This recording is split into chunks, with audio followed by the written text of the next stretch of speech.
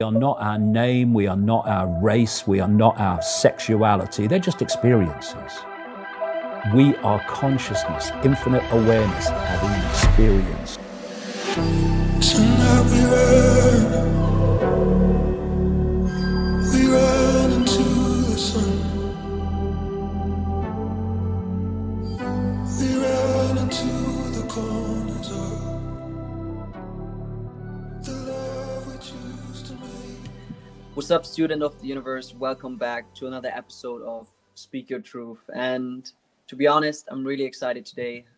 Today, I have a guest, Carlos, here at the show, and we're going to talk about a topic which fascinates me like since I'm a kid. And what we're going to talk about is movement. So, Carlos, it's nice to have you on the Yes. show. Welcome.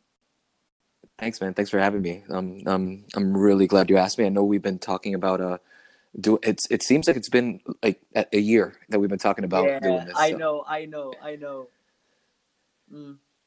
It's been so long. Like I remember when I first saw you on the streets, like in Ubud, and I was like, man, I love what you do. We should definitely start something or record a podcast or whatever. And all those things happened, and now here we are a few months later. But finally, we did it, and we're doing it right now. Yeah, so and it's amazing the way that you brought up Ubud. It's such a strange place. There's so many strange characters just walking down the street all the time that someone to stop you and be like, "Hey, I'd like to record." It doesn't even seem that weird. It'd be like, "Yeah, awesome, man. Let's do it." Yeah.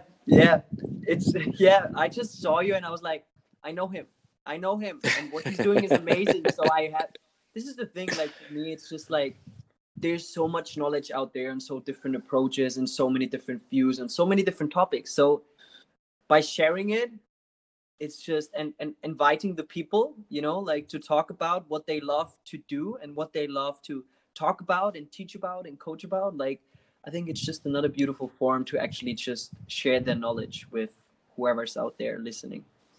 Yes, Yeah. absolutely. So I think I would love to start this episode with asking you, when did you actually develop the fascination for movement? Because the way you move, and I'm pretty sure everyone who did a teacher training with you or who was on your Instagram, and everyone who doesn't know you yet, definitely check out his Instagram, because his approach to movement is definitely unique, and unique in a way that he has his own kind of approach, what I'm really, really into it. So when was it that you developed this fascination for movement, and what is movement for you? Wow. I've been asked this question before, and I don't know if I have one specific. Like I don't remember if there was one moment that it was like, okay, this is the moment that movement seems interesting to me. It didn't. In a sense, I always loved to play. Kids, all kids like to play. Yeah. But I always liked to play. I thought that I knew how to use my body. It seemed like I could pick things up quickly when I was a kid. Never really athletic. Never, great at sports at the sports in school. But I did love to play, and that went away. I mean, I spent like a decade of my life, in the throes of like pretty deep heroin addiction for a while. So movement was not even a thing. And by the time I was 30, it wasn't. I was always interested in philosophy and thought and existence and those kinds of things. The psychedelic experience of being alive was fascinating to me, but it never occurred to me at that age that movement could be such a cool doorway in. So I would read and just soak up as much philosophy and religion and any writer that seemed to have poets that seemed to have some flavor of the mystical, and not in the same way that it's always been given, but in strange words, in words that seemed more real. And the only thing that I would really do as far as movement is I would go to the gym, because I wanted to feel better. I wanted to do the things and in the ways that I grew up, very kind of conservative area. I mean, there was only one way to really move. You were either in sports or you go to the gym. And gym, I was like, okay, gym. So I would go to the gym, and I liked it. I was getting bigger. It was cool. I felt something, but I was getting bored. It didn't seem like the same playing that I like to do. So I would do weird things. I would get if you've ever seen those memes on Instagram of like, somebody at the gym and they're like taking videos of him without him knowing, and he's doing some really outlandish, weird shit on a Yeah. machine. That's not, yeah, that was kind of me. And it wasn't really that I understood how to use the machines, how they wanted me to use them. But to me, it was monkey bars. It was a playground. It was what can this do? And I really was fascinated by acrobatics and how could these people do these really amazing things, standing on their hands and jumping on the floor and rolling around, and that seems so much cooler than doing a bicep curl. So I would play with the machines, and I try to figure that out. And then later on, it still didn't occur to me that somehow the coolness of existence that I was uncovering in all these amazing books could somehow be connected to the play within my body. And I remember reading an old Ram Dass book. It was a Journey to Awakening, and in the book, I mean I knew about yoga, but in the book he was talking about coming back in the 60s and basically just knowing a little bit about the physical practice of yoga, but there was all these hippie kids that were just showing up at his dad's place and like hanging out on the lawn and wanting him to teach them, this thing called yoga. And he's like, man, I don't know that much. But he had like this, I think it was like a moon salutation or some kind of a simple sequence. And he jotted it down. He wrote these little figures down in this book. And I would go outside to my yard and I would look at this book and I'd be like, okay. And I try to do these poses. I try to do these. And at this point, I just thought it looked cool. I thought I looked like a yogi. I was like, oh, this is a while back, so it was, it was exotic and it was different. And I was already weird. So this was just another cool, weird thing for me to do. So I started doing this little sequence. I only did it for about a week. I went to my sister's wedding in the Keys in Florida, and there was a yoga class on the beach and on the sand, and I took it, and it was probably the worst yoga class you could possibly imagine. It was on the sand. There was no way to set my feet right. I didn't know what I was doing. Every joint hurt. It was uncomfortable. It was awkward, and I didn't like it. And for some reason, as soon as I got back, I was like, I'm taking a teacher training. I didn't know why. Wow. Go ahead and ask me. That was already strange. No, like I was like it was just like what I thought right now, what you would come up with was like, like fuck yoga. Right. Like because you had that experience, like most, like I think I would have been like, I don't like that, so I will not do it anymore. But like that's when you said like you did a yoga teacher training, I was like, that's an interesting approach to step towards something which maybe seems a little bit difficult at the first place, right? Right. And I absolutely agree with you. And it's one of those things that I was there when it happened, but I've tried to go back and kind of map out how the hell did I go from that to this, and I've come up over the years with a lot of different answers that sounded really cool. I was moved to start, or whatever it is, whatever thing that I wanted the answer to be that makes me sound really, special and enlightened or whatever. Yeah. But the truth is, I really remember, and it took me a while to get to this memory. I remember feeling that I had something that I wanted to say, that I had something that I wanted to talk about, to share, and it had more to do with what I have now. It wasn't in the words that I have now, but the feeling was there. This feeling of there's something magic in us. There's something magic in the words that I'm reading, and it's not. And the way that it's being given from the cultures of the philosophical cultures, the religious cultures, it's not that same feeling of being a little kid and being so in awe when you're told about Santa Claus or when you're told about a magic fairy tale. It didn't have that same feeling of magic, and there was something in me that wanted to talk about that. And I was always terrified of speaking in public, period, of being seen. So Wow. part of the thing was, why would anybody listen to me? And then Mm. I remember thinking, well, maybe if I teach something, maybe if I teach yoga, I'll have a platform to say something, to be able to teach something. And it was either yoga or Tai Chi were the two things that were interesting to me, even though I hadn't really done either of them with any, like with any Mm. realness outside of a book. But they Yeah. were interesting to me because it felt like this thing that was trying to connect like the philosophy with the physical movement.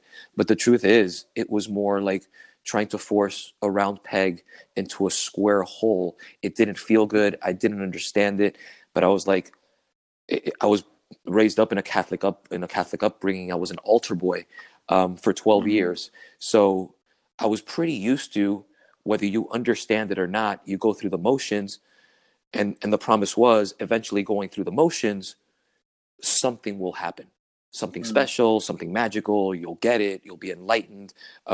You'll get into heaven. Whatever that is, was just kind of like, do it regardless of whether you understand it or not.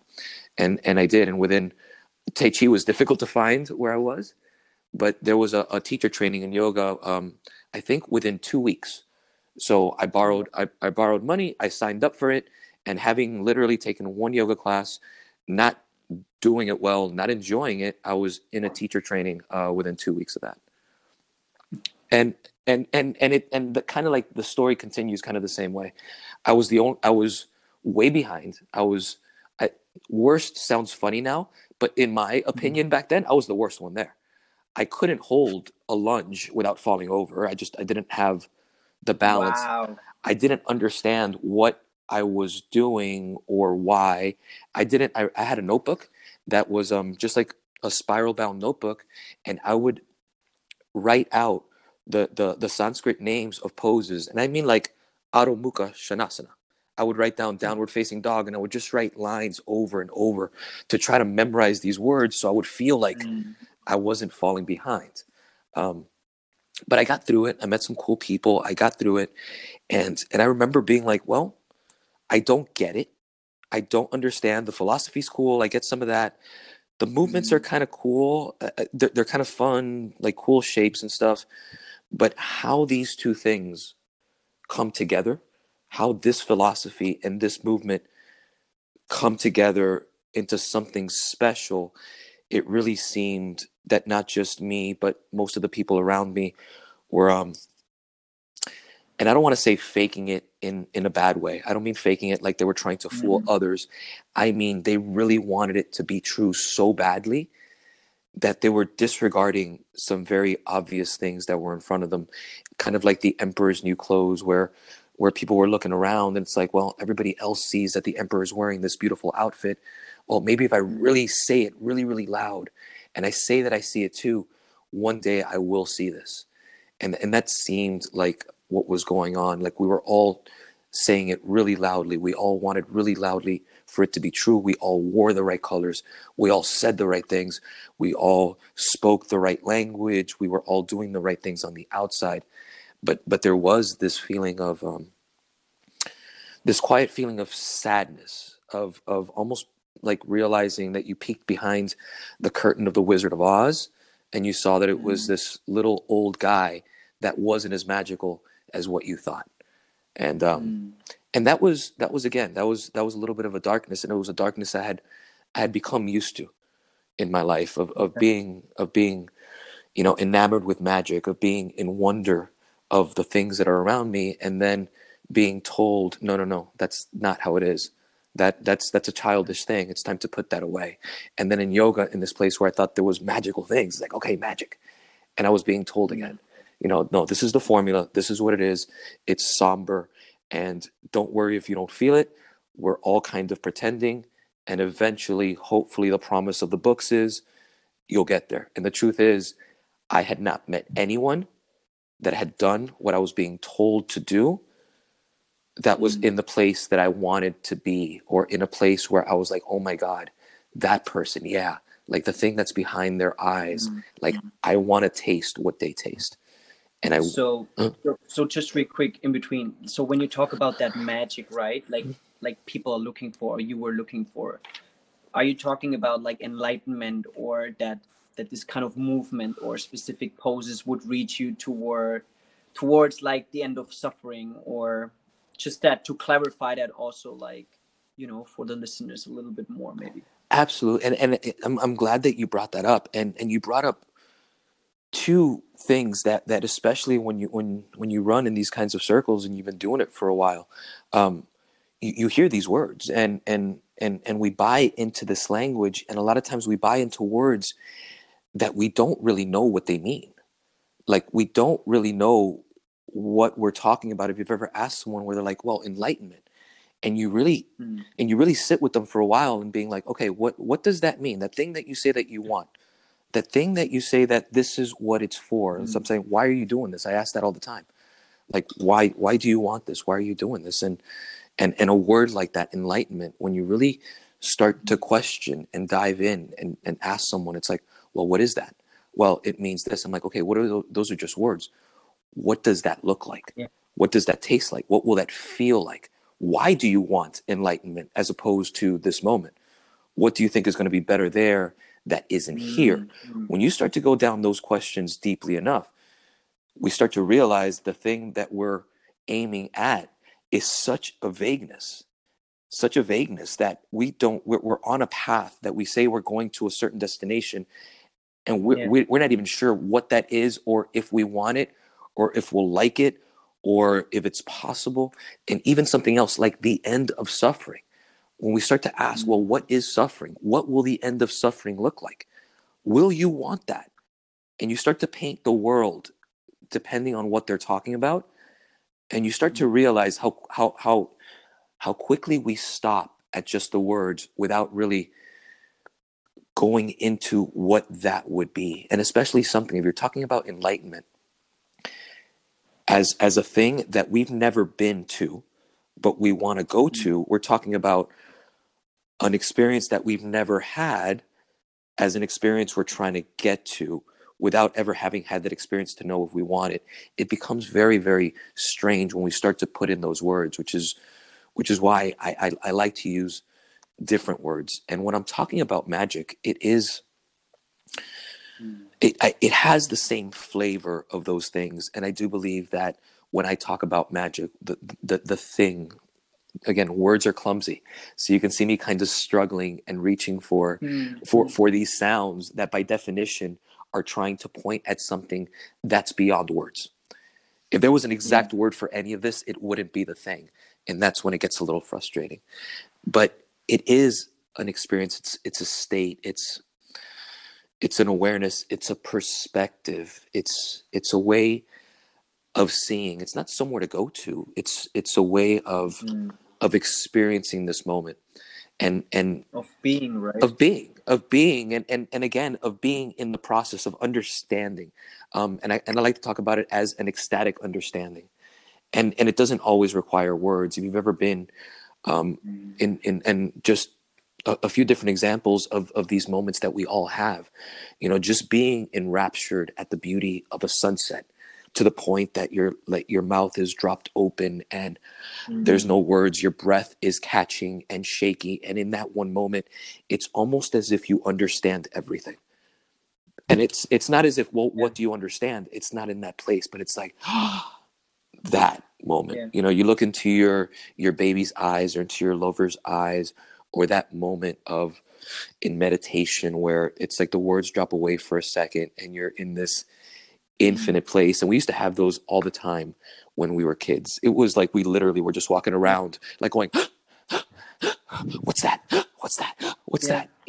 And we were there. And that's why I think a lot of times enlightenment in some, especially Chinese traditions, it's talked about to this return to that child, to the child's eyes, because it's not like we're trying to make the world magic.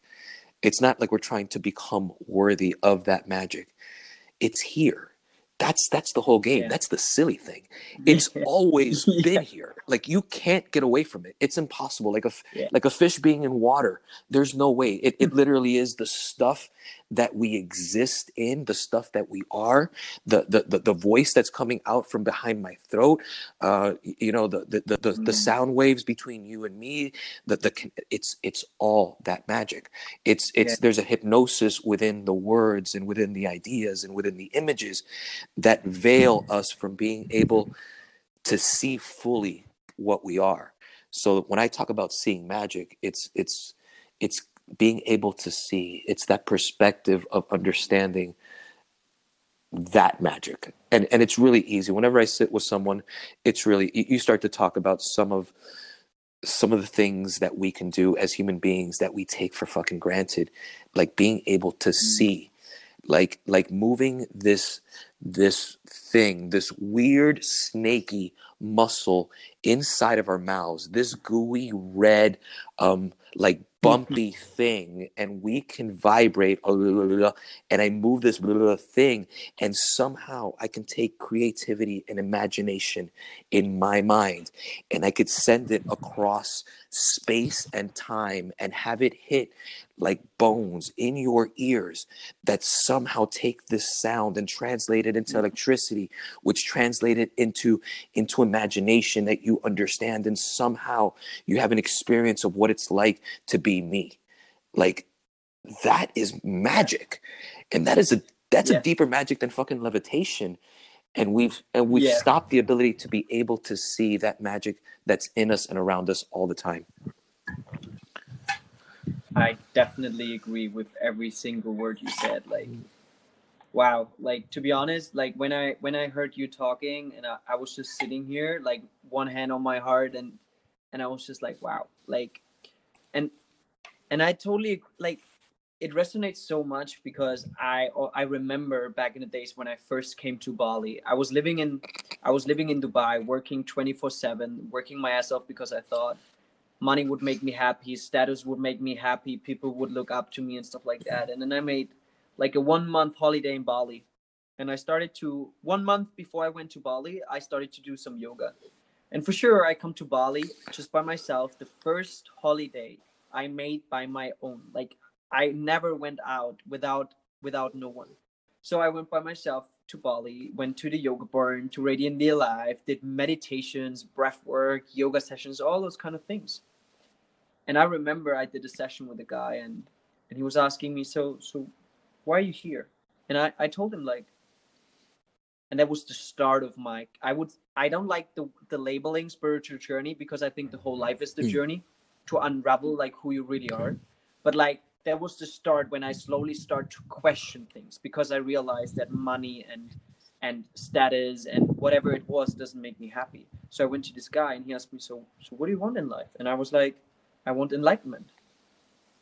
Right. You know, I want to be enlightened. But to be honest, I never knew. I never thought about it, like what it would be or what it is, because I think also that, especially nowadays, through so many books and things, like, and reading it for the first time, not being like sitting with yourself for 1 minute, turning inward. Like, you read those books and then you think about, oh, okay, so it's an experience. And what I mean by that, it's a state. It's like that at one point in your life, it will make click, and then you will be full of bliss and full of happiness and full of the feeling, what you call happiness, which is more like a satisfaction of desires. You know what I mean? And that's what you're looking for. And then after a while, when you go down that rabbit hole and you put in the work for yourself, and you ask what you said, you ask questions to yourself, then you actually realize like what it is about, you know what I mean? And that it has so much to do with actually getting to know you on so many different levels. If it's physical, mental, energetically, spiritually, like the environment you're living in, like you just become, like you said, you become fascinated with connecting the dots. You become fascinated by realizing that, oh wow, like this is a meridian which is running there. Oh, this is the fascia which is connected to, oh, it's connected to my hip. So my hip mobility. Oh, and this is the, oh, I have, you know what I mean? It's all connected. Like, and this fascination, what you were talking about, like this magic, like this is where you actually start to feel like, where you get those glimpses back when you were a kid, right? When you were talking about this before it was the world, right? Before you saw a street of ants and you were like, oh, what is Mhm. that? Come here, look at this. Carlos, come here, look at this. And now it's just kind of like you still have the nature and you look at it, but then you actually observe yourself and you actually tune back into yourself, and then you're like, have you ever, Carlos, have you ever experienced this? Yeah, I've like, where's this going to? You know Yeah. what I mean? And then you kind of like, you become more like an explorer. You discover your own self. And for me, you unravel the program, which I was like, for me, it feels like I'm unraveling the program I was believing into, which was holding me so small. And I kind of like reprogram my own system to actually realize, like, oh wow, like there's not just the body and the mind, there's also like an energetic system. Oh, then we have the fascia. Oh, interesting. So, and this is all connected. And oh wow, so spirituality, like our environment, this is energy, we are energy, so it's all you know what I mean? And then you connect those dots and you actually realize, like, fuck, you're way bigger, you are way more than what you actually think of, because we've been told that we are small, we're just human beings, we are no one in this world, we're just a number, you know. Right. Absolutely. Yeah. And Yeah. And I resonate so much with what you said. cool. And you said so many really good things there. And and it's funny because one of the things that you said that jumped out at me so well was the programming. You're redoing the programming, and that's a cool thing. And I think there's nothing that is wrong. There's nothing wrong with us. There's nothing broken. What there is ways that we've shaped ourselves, ways that we've built ourselves in order to express ourselves in the world, and none of this is broken any more than, you know, why is this butterfly blue when these butterflies are red? The blue one is broken, the red ones are the good ones. It's not that. It's all part of this expression. And that idea of this programming, I think a lot of times in things like, and it's what I saw in yoga at the beginning, and not as the place where I was or certain teachers, but there seemed to be this and I'll use the word, this violence to it, this violence where we were gonna, and it's not just a lot of spiritual practices and traditions have this quality of violent fixing, of imposing something, and a lot of times it's not where the practices start, it's where they go to after a while, not from the people that actually had the experience, but a lot of times for those that come later, that are trying to follow in the paths, that are trying to follow in the footsteps of those that have experienced something. And what they want, or what we do is we want steps. We want steps to force ourselves to be better. We want to impose a better way of movement. We want to overcome the body. We want to overcome our minds, as if there's two things, right? There's the me that's spiritual, and we even have words for it, like the higher self. There's the higher good me, and then there's the lower bad me, and then the higher good me has to overcome the lower yucky bad me, because it's the good me that's the higher me. And even within that, there is this fracture that we're putting ourselves against ourselves, and there already is this dislike or hatred, and it's subtle, and it's not something that's obvious. We talk about self-love, but then we talk about pain as an illusion, and we talk about self-love and the glory of the human being, but then we're saying, practice this, follow this teacher, don't question this, sit in meditation in this shape. It's the practice is perfect. It's you that needs to force yourself. You, the less perfect, you needs to force yourself within this practice. And what tends to happen, psychologically especially, is that we take what you talked about as being the patterning, as being our perspective, the way that we see the world and ourselves, this group of images that we've absorbed, that we see the world, and what we do is, instead of seeing where that comes from, like looking for that magic, questioning inside, we start to pile a way of being on top of that. So now we start to pile another tension on top of that. So it's like taking the sutras, the yamas and the niyamas on top of someone that's hurt. So yeah, you take ahimsa, you take something, don't hurt anything, non-violence, and you take it and you put it on top of someone that's never dealt with some pain, or that's angry and sad and hurt, and they're holding it physically and they're protecting themselves, and they come to yoga and they're told, well, practice non-violence. Okay, so they're forcing this outwards thing, this outward outfit, this outward costume on this inward tension that feels violent and it feels angry, and we're putting this on top of it, and all we're doing is we're basically shearing this person. We're putting them in conflict with themselves. And one of the things that I was seeing in the way that the physical practice of yoga was doing, it was the same thing. It was someone that had been moving in their body for maybe 30 years with a certain compensation. They overcame whatever it was, a trauma that closed up the front of their bodies, that tucked their pelvis under.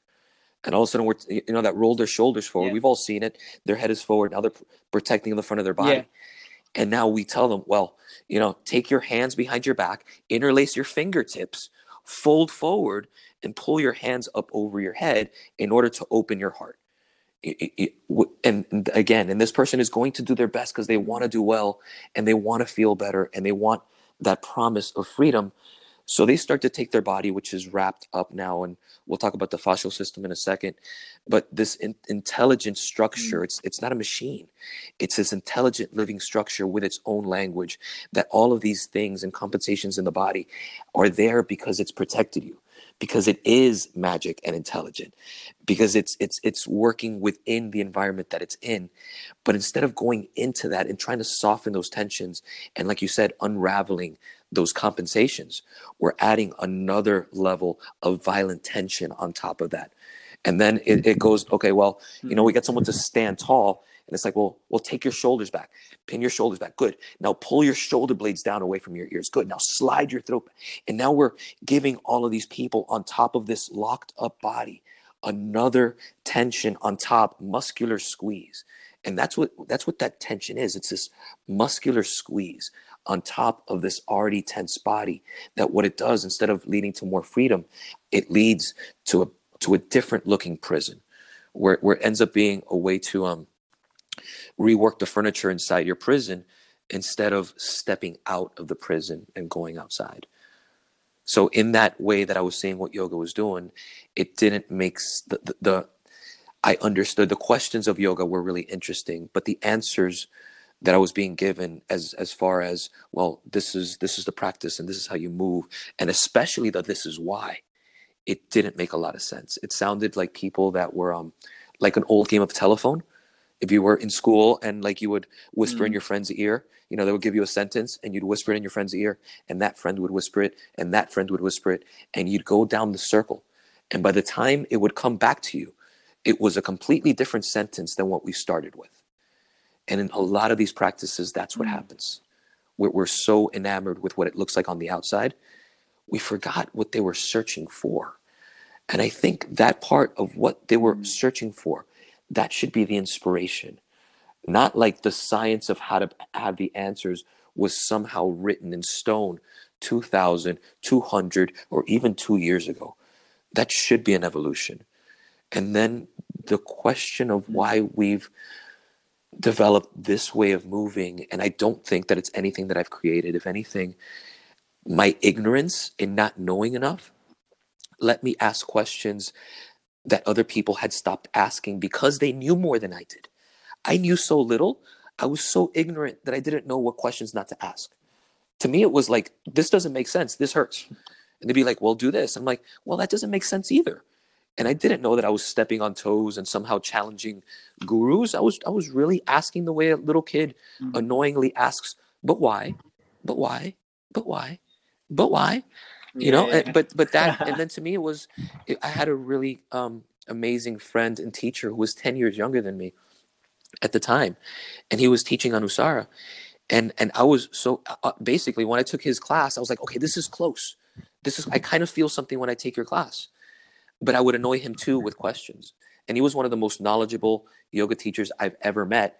And I would come with my notebook. And at this point, I was teaching. So I would come with my notebook and ask him questions. And I would almost imitate exactly what he was saying and what he was doing, because I felt like that was making me a better teacher. But I would still come to him with like, I don't get it.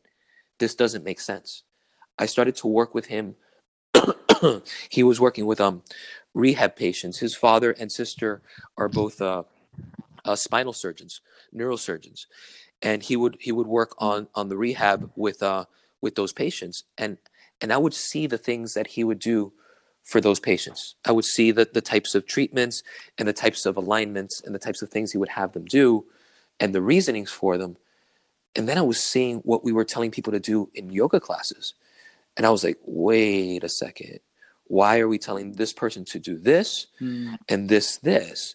And I would just like that just started my mind going off, and I would have these questions, and I almost felt dirty and guilty because I was like, like little old me, like what do I, I don't have a degree. I don't have an anatomist. I'm not a physical therapist. At this point, I'm a very new teacher, but the questions were the questions, and I would timidly go and like at the end of class, go and ask him with my notebook, and he would give me an answer.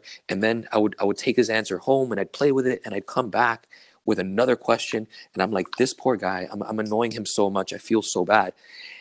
And what I didn't realize is that I've, like now over the years, when he talks about that story, because we ended up doing trainings together, teaching trainings together, he would like, I was thinking that I was like annoying him, and he's like, nah, like his questions were just getting better and better and better, to the point that the questions were questions that he didn't know how to answer, and that he was starting to question his own answers because of the way that I was questioning him, in a very innocent kind of, I don't get it, I just want to know kind of way. So he inspired me, and he was one of the ones that was like, nah, keep asking. I'm not sure. Let me go try to find out, but you keep looking too. And I started to travel and sit with different teachers. And one of the things that I started to realize was that these answers weren't in the place that I was looking. And I wasn't sure if anybody that was around right now, even I didn't even know how to, it's hard to say, because at that moment I didn't even know how to formulate the question, which was very, very frustrating and very, very difficult. I would go online, because when I was moving my body now, I was feeling some kind of connection, and I was going back to my yoga manuals, and I was looking online to anatomy books, and I'm like, okay, but this doesn't make sense, because this feels like it connects to this, and when I do this, this happens, and when I do this, I'm feeling this part of my body, am I imagining that?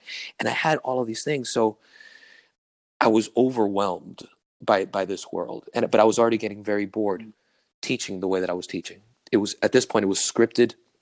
I was So you were still teaching very scripted, like I thought I was doing a really good job. Because I had asked so many good questions, I had a really good idea, and I could get my body into tricks very quickly. That's one of the things that was impressing people. And I think one of the reasons that people listened to me really early on, when I had no idea why they would, was because I was able to figure my body out to do things much more quickly than people around me thought that I would be able to.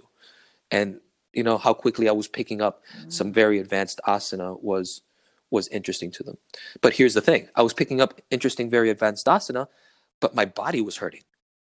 And so it was, I would walk out of a yoga class being like, wow, that was amazing. My mind is so good. But I'd be limping out of the class. And, for the next 20 minutes or so, my hip felt a little weird. It was a back bend class. I was like, wow, what an amazing heart opening class. Mm-hmm. And my low back, I was like, well, I got to take a break off of back bends for a few days. And that didn't make, and I'm having the struggle. I'm like, what is, like, this doesn't make sense to me. But I was still teaching this because it's what was bringing people in, and it's what was exciting me about classes. And at this point I would ask, it's like, yeah, my back hurts. Well, do this. Well, try this. And after a while, teachers were just looking at me. It's like, well, yeah, you just did a back bend class. It's normal for your back to hurt after that. It's normal to have a little bit of aches. And I was like, wait a second. Yes. And I'm like, that's okay. But that's not what we're telling people. We're telling people that this is good for the body. And a lot of the teachers that I was seeing were teaching these classes, and they were going and icing their bodies and going to chiropractors, 3 times a week, and they were hiding these injuries, and they were taking like a bunch of pills just to get out in front of the class and teach because they were in pain. And I was very disheartened at this point. But I was teaching really good tricks. I would get people into arm balances so quickly that they couldn't believe how quickly they were doing these arm balances and these inversions, and I was doing it, and it was fun, and my heart was breaking because this wasn't the thing. This wasn't the magic thing. This was very different from the place that I wanted to show people. Showing people that they could do a really good side crow is great, but that connection was still missing. And when I moved on my own and let my own body move, every once in a while, something would happen. Something would connect. And I would literally just have to like sit there, and there was a shaking in my body, and it was like almost passing out. And it wasn't passing out from, head rush or anything, but it was like there was a shaking, and there was something, and goosebumps, and it wasn't like, it didn't feel like it was just my mind, or like just I was connecting to philosophy, or emotions were being released in that way, like yoga speak stuff, but a real physical experience of movement. And I was like, at that moment I was like, this is what they felt, and they were trying to use words to express it to someone that wasn't there. And this is what they were trying to do. And I just started to have this vision of these yogis going out, these people going out into the forest, these shamans, and just trying to figure out with breath and movement and shapes and thought, and just sitting there and contemplation, trying to figure out what existence is, what it is to be in a physical body. And all of a sudden having the experience that I was having right there, and just holding on to the earth, and then coming back to their village. And people are looking at them and asking, wow, what just happened to you? And you could see them just come back with their eyes wide, and they're shaking, and they're like, oh my God, well, I was moving and breathing in a certain way, and when I connected to my body in this way, there was this flush of energy, and different parts of my body just felt alive, and it wasn't as if I was different from the movement. It was all one thing. And I was thinking through my movement, and they're like, yeah, but what did it look like? What did it feel like? He was like, well, and I could see them like reaching for words and being, well, there was like this warmth somehow in the middle of my chest, and it felt almost like this red spiral wheel that was spinning, and in the base of my belly, it felt like another area there when I moved. And they're like, oh, okay, so how did you sit? So you sit like this, and then the wheel was what color? Red. And I could just see the people like not understanding it without having the actual experience, and just trying to write down the formula. And I think, and it wasn't so much of, I want that experience for myself. It's how do I imitate exactly what you did? And that's become what this thing is.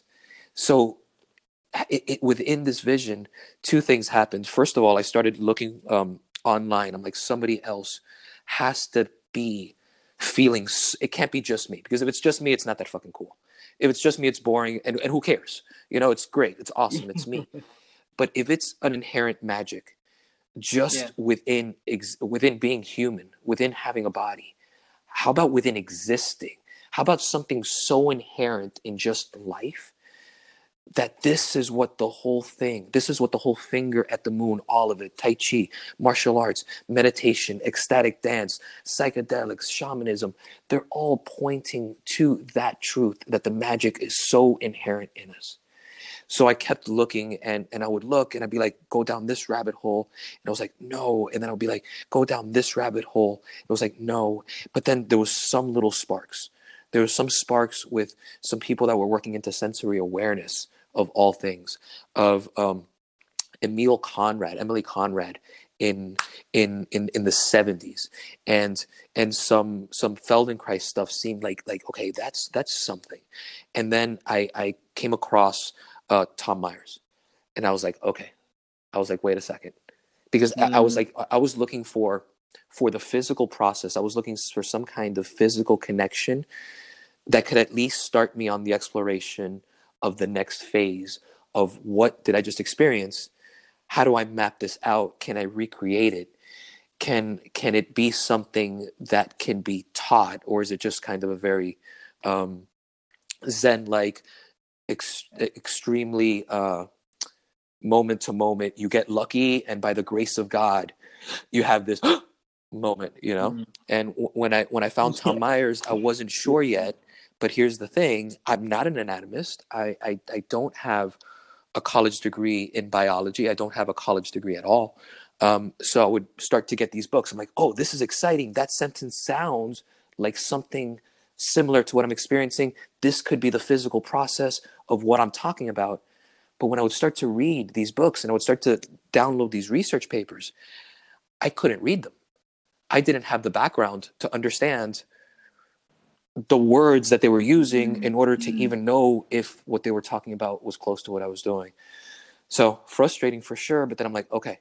So I'm like, okay, what book could I pick up to just quickly teach me how to read this book? So I go back and I try to find another book that would explain to me what this book was saying. And then I go back and read another book to try to understand. So part of this was frustrating because I'd see a concept and then I'd hit a wall. I'm like, oh, I don't understand what that means. I don't understand the anatomy there. What could this possibly be? And I'd go down through different modalities, through surgeons, through the nervous system, through people working in physical therapy, through martial arts, through meditative practices, through neuromuscular injuries, through fascial work, and I would slowly start to build this understanding. And since I was not a specialized practitioner, it didn't matter to me where I was pulling this information. So I got such a huge funnel, and I just started to pour everything that I could into this funnel. Indigenous movement, running styles. Amputees was super cool to watch how amputees move. Neurological development, evolutionary development of movement. I just started to pour everything that I could into this funnel. Every different form of yoga you can imagine, and seeing these incredible feats of these quote unquote special people, Shaolin monks. Like why can a Shaolin monk do what a Shaolin monk does? I mean, that seems crazy, you know? And is it just that you force the body from the outside, or is there an intelligence on the inside? And that's what I started to try to uncover. I wanted to understand the language of the intelligence of the body first and see what's there. And from pouring all of these things into this funnel, this vision started to be known. It started to be like I started to be able to see a little bit of a hazy outline into this big, vague, beautiful mess of things that I was starting to see. And the more that I poured stuff into it, the more that I would just sit back and I would be overwhelmed at the beauty of it. And I could almost see someone, like, in a very humble way, I could almost see someone like an Einstein, like sitting back, or a Newton as he's writing math. Because Newton didn't invent fucking gravity. Like, that didn't happen. You know what I mean? I think the apple falling on Newton's head is such a beautiful image of that thing that we don't quite know where it comes from. And it's like the grace of God, right? Like that's what that moment that we use, that moment of inspiration that we didn't, there's nothing that I did in order to earn this thing. Why did I see this? And much, and I mean much smarter people than I, like the ignorance that I had was that apple falling from the tree, that grace of God. Like, you know, Newton wasn't so smart that he sat in the right spot to get hit by the apple. You know, if you want to believe the story, there was a certain grace of existence of being that in that moment, being part of that moment that apple fell.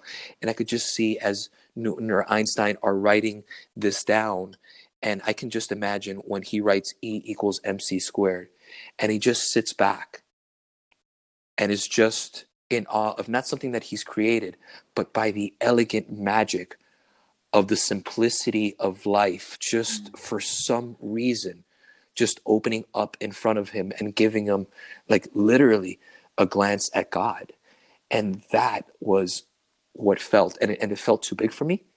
And I felt overwhelmed and insecure. And it took me a long time to even start talking about what I was seeing, because even in the way that I set people's hands, arm balancers that have been arm balancing for 50 years and are acrobatics are telling people to do a certain thing with their hands. And I'm coming around and being like, try this, and try this because of this. And that took me a long time. That was in order for me to feel, I mean, it was a good way to do it, but I kept diving in. I kept challenging myself. It's one of the things that I teach right now, like challenge your own beliefs, challenge what you think. And more than challenge what you think, challenge what you know, challenge what you've stopped questioning. And that's what I kept doing. I'm like, everything that I would think of, and I'm like, oh my God, it's this. I would literally put it down and be like, what if I'm wrong? This is wrong. Can I prove myself wrong? And I would just like counter argument myself. And what if it's this? And what if it's this? And what if it's this? And I would go and again, I would dive back in. And Tom Myers ended up being a huge resource. One of the most interesting men I've ever met. And his story was similar, where he grew up in a world where anatomy was this very mechanistic, Newtonian, pulleys and levers kind of system. And he started him with Ida Rolf, and the world that he started to see these long connections and talking about this stuff. And doctors, surgeons were telling him no, that what he was seeing wasn't the way and that he was wrong. And again, he's not a doctor, he's not a surgeon, but he trusted his experience and he would keep researching, and I did the same. And I kept reading to the point that I almost had to overcompensate for the fact that I didn't have all those letters. So it's almost in my insecurity that I needed to know 10 times more in order to make sure that the crazy shit that I was talking about was actually something real and profound. And again, it's not that I know more than a surgeon, by all means, no. What I'm talking about is a different vision of looking at the whole organism in movement, in the process of being alive, and how that conversation happens, what the language is that the body talks about, and can we uncover that intelligence first and let movement and the way that we undo the tensions in our body, the way that we are in relationship with that, be in that conversation instead of an imposition. Instead of, can I make my body do this? Can I uncover the special magic of what my body can do in its most natural state? And then the whole idea would be to untie the things that keep me from expressing who I am physically in the most full way possible. Instead of, can I impose another set of ideas or tensions on top to make me look like I should look, act like I should act, instead of untying and then standing back and seeing, what the hell is it that I am? Almost getting it out of the way and just being in awe of it instead of trying to force it to be something. So I know it was a very long answer to a question that I don't even remember. So Like, wow.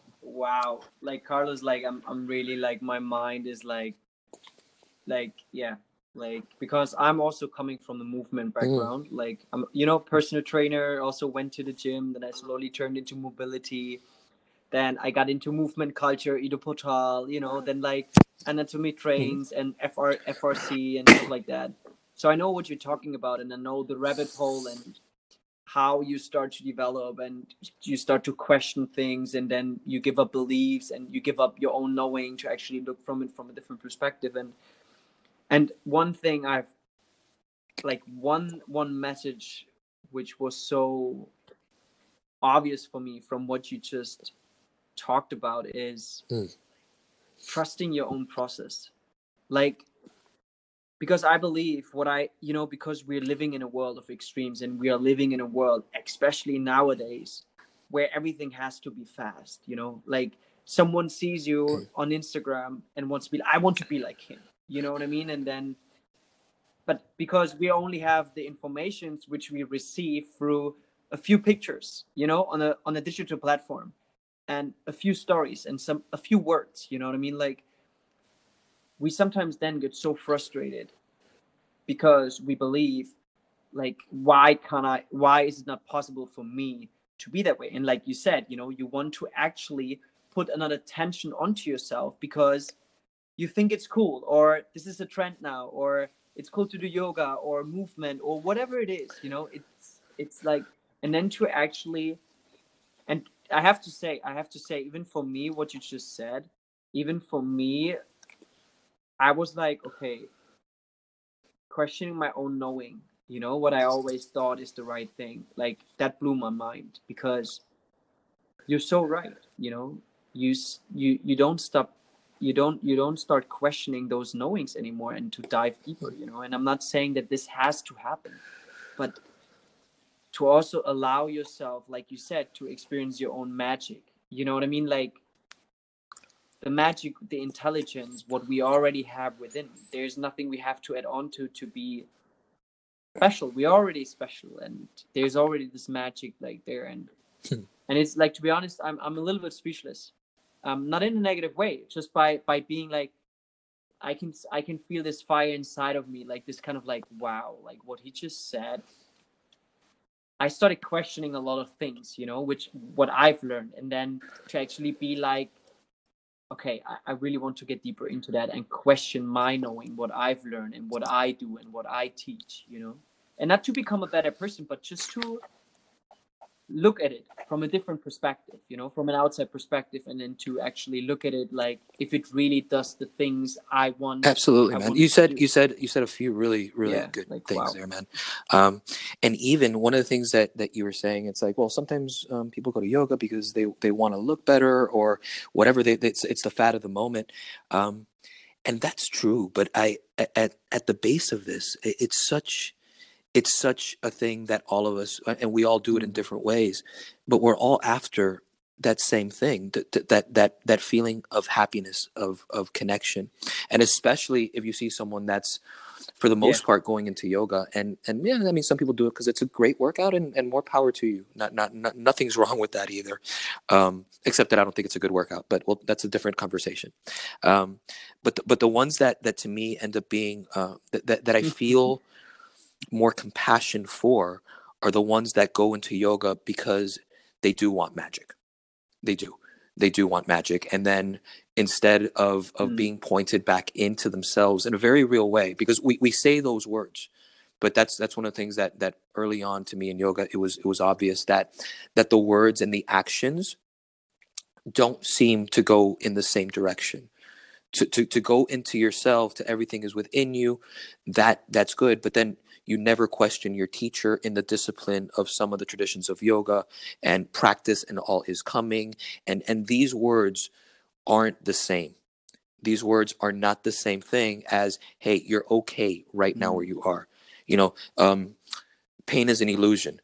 Quiet your mind. You know, the monkey mind, the higher self. It's very we don't even realize that we're doing it, and that's why something like this is so difficult, because the underlying assumptions, even in the way that we talk, have some things already in them. And the things that are already in them, especially in yoga, is we are broken. And I know that we say that we're not, and the words are we're not, but it's very funny that you go somewhere, it's like, oh, you're not broken. You're good, man. You're perfectly good the way that you are. And then whether it's in a yoga teacher training, in a retreat, in a workshop, in a long practice, there is a quote unquote breaking down process. If it's not even written like that, there's certain things that are supposed to break you down, that are supposed to show you all the places that you're wrong or not good. And that to me is there's a sadness there. And the formula, and again, I said it earlier, and one of the things at the beginning was I hadn't met anybody that had been through yoga. And I'm talking about even the gurus, quote unquote gurus that I've met, and I've met quite a few, self-proclaimed, and some that were just really extraordinary teachers. And not that there's anything wrong with who they are, but none of them seem to have that freedom that I was talking about, that true freedom, that freedom. And there was people that I had met that had it, but for the most part, they weren't that interested or took that seriously whatever practice they did. That practice they did ended up being another way of holding on to something where they really, really, really were kind of holding on to a life raft to feel good about themselves, to hope that they were worthy. And that worthiness came either by a pat on the head of their teacher, about getting to the next pose, about wearing the right outfits, about being considered a spiritual person, about whatever that is. And that started to be sad to me. I started to see it I was like an Ashtangi that had to miss a couple of days of their Mysore practice. And it's like, oh my God, like they were distraught because it was this one thing. It was this practice that was basically keeping them from just falling off the world, becoming a shitty person, of feeling worthy, of feeling okay with themselves. And that was like, whoa, wait a second. That doesn't seem to be freedom. Because that poor little me, stranger in a strange land, does not coincide with the infinite magic that I'm seeing in myself, that I see when I look at anyone that I look at. And it doesn't matter who it was. I was seeing it in everyone. And that practice did not coincide with that. And one of the things that I was saying about like challenge everything, question everything, the truth will not be offended by it being questioned. Truth will not be offended. It won't be hurt. It won't be sullied. It won't be less true because it's questioned. Let's question everything, and the truth will be the truth regardless. What's true will float to the surface. We're so concerned with not disrespecting or questioning or challenging things, respecting a tradition, preserving a tradition. Yeah. And my question would be, why? I asked this question a while back, and it was, can you be fully enamored with the truth and still be a preserver of yoga? And it's a difficult question. It's a difficult question because I love the community I do, and I love the ancestry of all of this. And to me, it's the history of it which is interesting, that people were questioning this thousands of years ago and that we've continued to question. That to me is the beauty, the string of yoga that can continue infinitely into the future. But if all of a sudden I become a preserver of tradition, how likely am I to challenge not only my truths, not only what I believe, but challenge what's being told to me? If I find yoga so beautiful that I've been indoctrinated so much that now I'm preserving a tradition, and I'm very concerned with not disrespecting it, with not challenging it, with being the label a yogi. Or what do? I do yoga, or I do Tai Chi, or I'm a this, or I'm a that. As soon as we say I'm a this, and we start wearing the t-shirts of it, and we start kind of putting on the airs of it, and somehow we get a hit of our identity from it, the chances that we'll be able to look at something within that honestly and truthfully is very, very small. Is very small. We'll start to accept things that we wouldn't normally accept. And you'll see this, right? Very smart people, very, very smart people. They're not stupid. They're not bad people. We get locked up into the identity of an Ashtanga yoga where we're sitting there, senior teachers, people that I respect deeply, that I know are well-intentioned people, were able to sit by and even defend after pictures came out that were indefensible. And their first reaction, these really intelligent people, their first reaction was their image of themselves and their identity was so hurt in that first moment that their first instinct was to protect. And they're not protecting that person. What they're protecting is their own investment in that ideology, the life they've invested in that. Because like, oh my God, if this is not true, then who am I? In Bikram, same thing. So to be, I think being a yogi can be a disservice to the heart of yoga, because like in that true yoga, like these guys were not conformists; they were rebels. They were rebelling against the Hindu caste. They were like, no, we're not going to accept that you tell us that these are the deities and we pray like this, and you, the priest, will do that. We're going to go out into the forest. We're going to go into our own breath. We're going to go into our own bodies to discover that truth for ourselves. So from that rebellion, we could learn a lot. It could be a soft rebellion, but like that like court jester rebellion, where everything that's said, you kind of, look at it sideways, and it's like, huh, is that true? There can be a silliness, there could be an openness to this.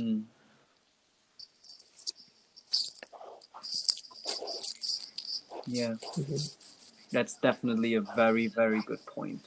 That's an amazing point, and I think it perfectly kind of fusions with the next question. Like some people, like, so what we did, we were collecting some questions from people on Instagram, and you sent me some questions from your followers, and one of your followers were asking. It's a great question. Like, That's a great should be the question. role of a And it's yoga one of teacher? those that because she asked, it's one of those that I hesitated to answer because it wasn't a quick answer. And I think we did dive into what that is, because especially in this day and age, very few people are just yoga teachers.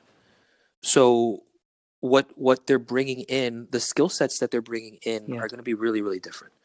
Really, really, really different. So I teach yoga. I teach philosophy and asa and anatomy, but my background is also in body work and anatomy, and the scope of my knowledge and my experience is different. So that's a very easy answer to me, that someone can stay within the scope of what they do. I wouldn't have a big problem with that. For example, a physical therapist is a yoga teacher, and someone comes to you after class, and you can pull from your physical therapy hat to do that.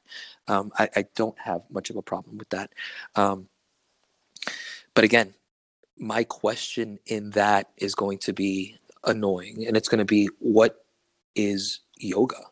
Like, what is it that we're teaching when we're teaching yoga? And that question, I think that's why I hesitated so much when I was asked this originally, because to me, it has to be like, a yoga teacher to me would be a history of yoga teacher, should have some kind of knowledge of where this came from. If you're going to put that name on it, you don't have to, but if you're going to say yoga, I think some kind of knowledge. But to me, and again, this isn't like, the Yoga Alliance stuff. A yoga teacher to me would have to be someone that is a rebel, that questions, that has a deep practice in and of. And this is, again, this is my wish list for a yoga teacher. Someone that keeps questioning, that's a student of life. That, to me, a yoga teacher is someone that's enraptured with the wonder of life, and understands that yoga is a question, not an answer. And too many teachers that I've seen, me included, I can say this really easily, because I wasn't even like this. I just tried to pretend to know way more than I do. I had to pretend to know more, like if I had all the answers to everything because I was teaching yoga, that somehow me being up here is different from you sitting over there. The scope of a yoga teacher, the role of a yoga teacher, I think, is to be in that wonder and to share from that really personal place. And that to me is the role of a yoga teacher. And it has nothing to do with, do you know all of the sutras, all of the, because the word yoga, I mean, depending, you're talking about, a yoga that developed more in South India? Are you talking about a yoga that developed more in the northern parts? That word is so vast that even the scholars of yoga are only going to be scholars within a very small part of a very big word. So to me, someone fascinated with the questions of existence would be the role of a yoga teacher. And then that to me would be like, I want someone that's that fascinated with life. But then underneath that, what skill sets they have, it gets very, very interesting. I don't like the 200-hour training stuff. And it's not because 200 hours might not be enough to teach, but like everything else, it's what are we teaching the teachers to teach? And I'm involved in different teacher trainings, and it's still, to me, too much of an indoctrination into a system. And that's just the way it is. Instead of it being a broad overview of the history of what came before, the understanding of what we have now, and teaching people the skills to explore those questions within themselves, instead of giving them a very structured framework of, you do these poses, like you said, everybody wants steps, right? Here are your 5 steps to enlightenment. You do these poses, and then you do these poses, and then you do these poses, and then you do these poses. You're worth more than that. Yeah. You're worth more than 7 steps to yoga. And that's the whole idea. We're talking about turning you in towards and opening the door for an infinite playground of experience and ecstatic understanding that will have you drop to your knees. That is not 7 steps to this, or, you know, can I do it, and can you give me a certificate in ecstatic understanding by the weekend? Like, if anything, our trainings and the way that we teach, it's to like trick people into seeing themselves, is to trick people into unraveling a knot, to soften something, so for just 1 second they could see that magic inside of them and be so fascinated by that they stop looking so much towards me, that their head is now totally fascinated, their awareness is turned in towards themselves, and maybe they look up every once in a while for inspiration or for another way to look in, and then they can ask, it's like, hey, I felt this, what do you think? How do I dive in there? What can I look for? What do you think I'm feeling there? And then I can answer that. But then it's an answer in the sense of, like, here's the answer. Go back in. Go ask more. And then we can play together. We can all have, in these moments, in these classes, a very personal experience going on the inside, where we're exploring within this setting. But we get to kind of like peek our heads out every once in a while and look in each other's eyes with just this like, wow. And we can nod at each other and be like, yeah, I get it, man. I was feeling some shit too.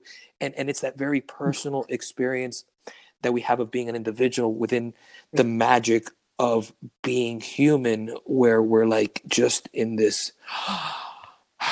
If you get to the end of yoga and you have very solid answers, you've missed something. You've absolutely missed something.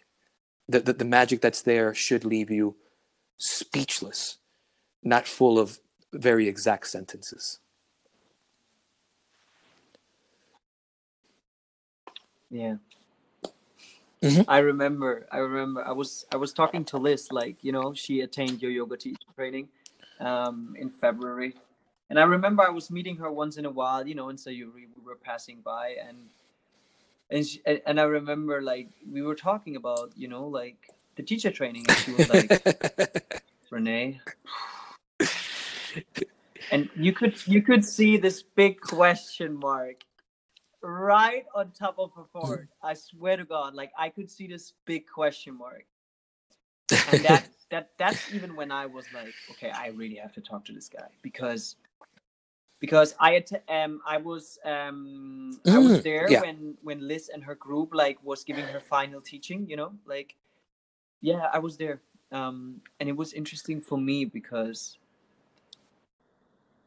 like, the way it was, this exploration and playful, this is the thing, you know, like, what I felt there, it was not like, oh, now we go 90 minutes in a yoga session, and then you look at the watch, okay, like, oh, 30 minutes left, so we have like this kind of like poses, and then it comes the cool down, and then it's shavasana. It's like you're not drifting away to the next pose, like, you're just completely present.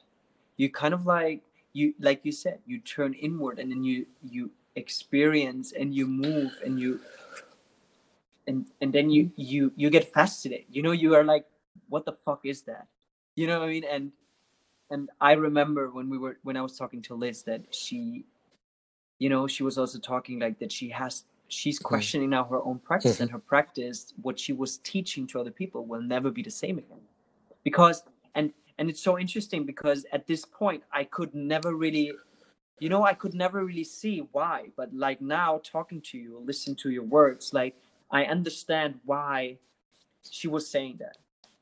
And I think it's a very interesting point of view, what you just explained about being a yoga teacher, because, like you said, you know, I think sometimes we have that, oh yeah, I want to be a yogi, and then I go to 200-hour yoga teacher training, and then I get all those kind of like steps and structures, and these are 10, or I don't know how many asanas you get in your anatomy manual, and then you do, you know, and then you go out there, and then now I'm a yoga teacher, you know what I mean? And then because maybe it's also like a teacher you kind of followed, you know, you look up to, and the way she or he moves is just, this is your religion, you know. It becomes almost religious, like for some people. I'm not saying everyone, but and then you kind of like not question it anymore, and then you even can sometimes see how people have debates between, this is how it is, this is how the way you should teach it, and Right. this is, you know what I mean, like, and then like you said, you missed the point.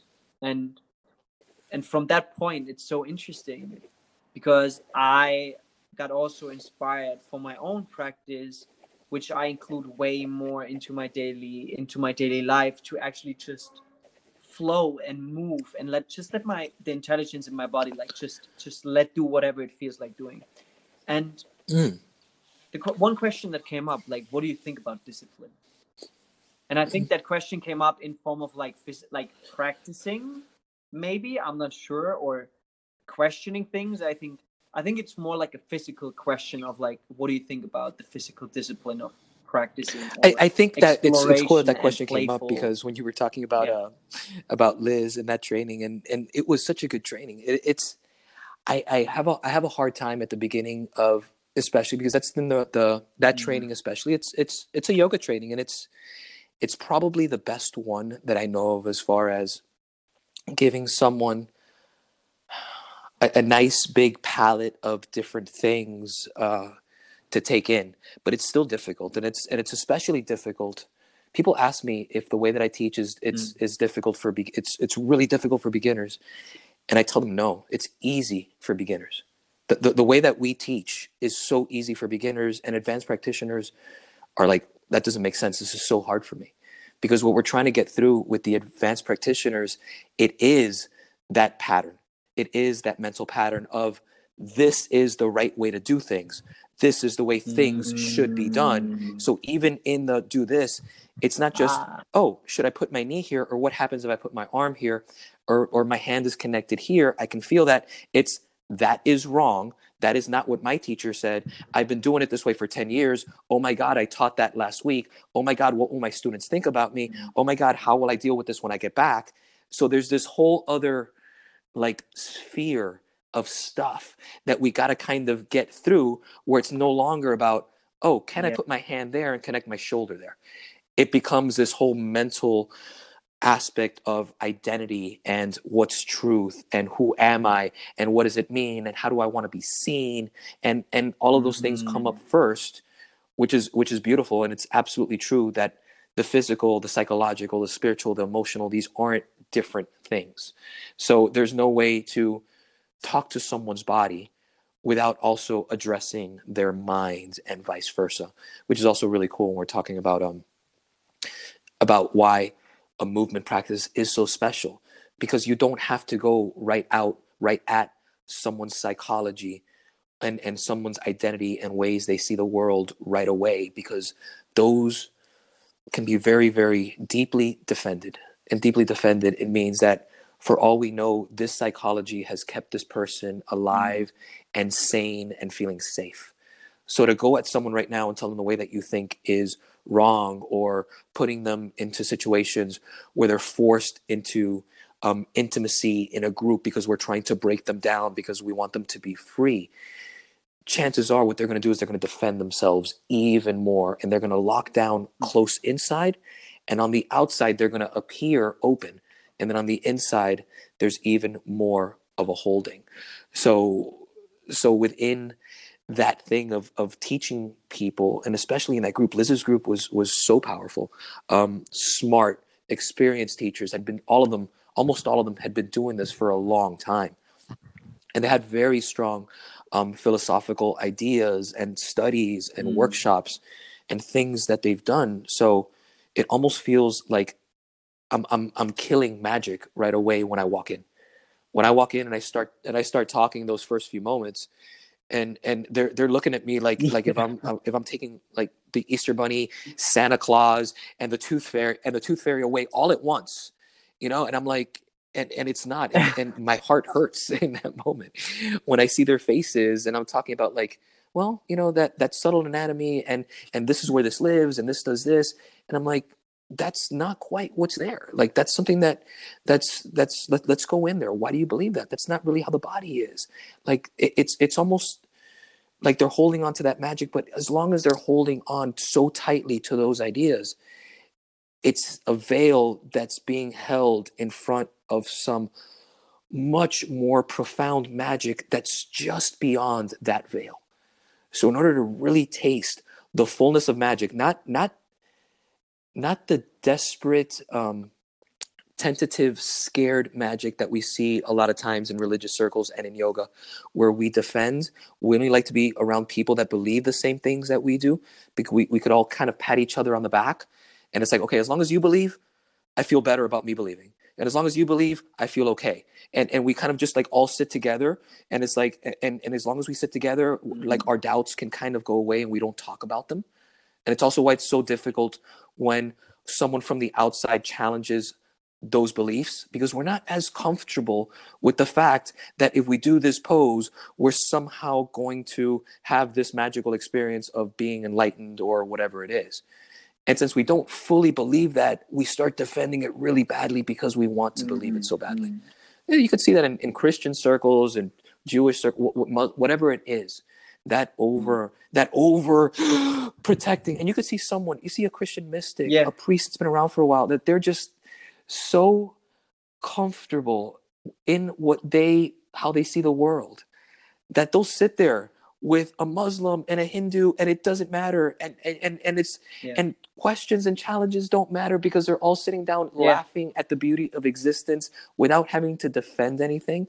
It's a very different feeling. And when I go up there and I start talking about this stuff, I feel like at the beginning, they're looking at me like lost kids saying, no, please don't take this away from us too. Like we've already had all of those other things taken away. Please don't do this too.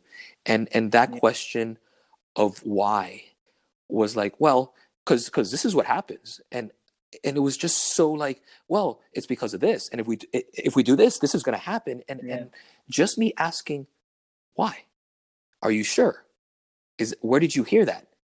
Do you believe that? Why do you believe that?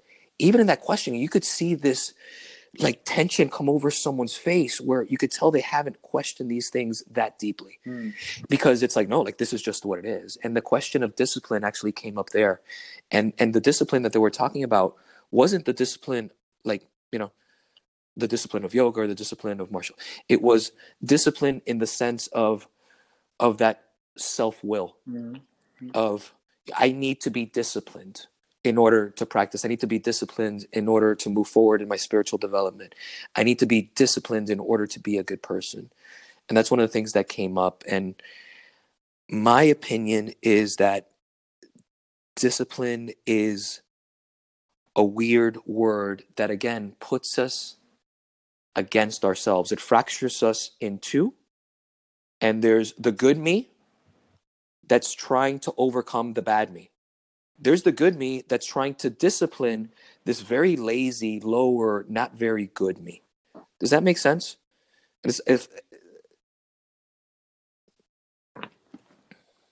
It makes, bro, like, I swear to God, like I started this week, like, extremely, like, increasing my practice, And what you just say right now is completely, like, against, like, what you're saying right now.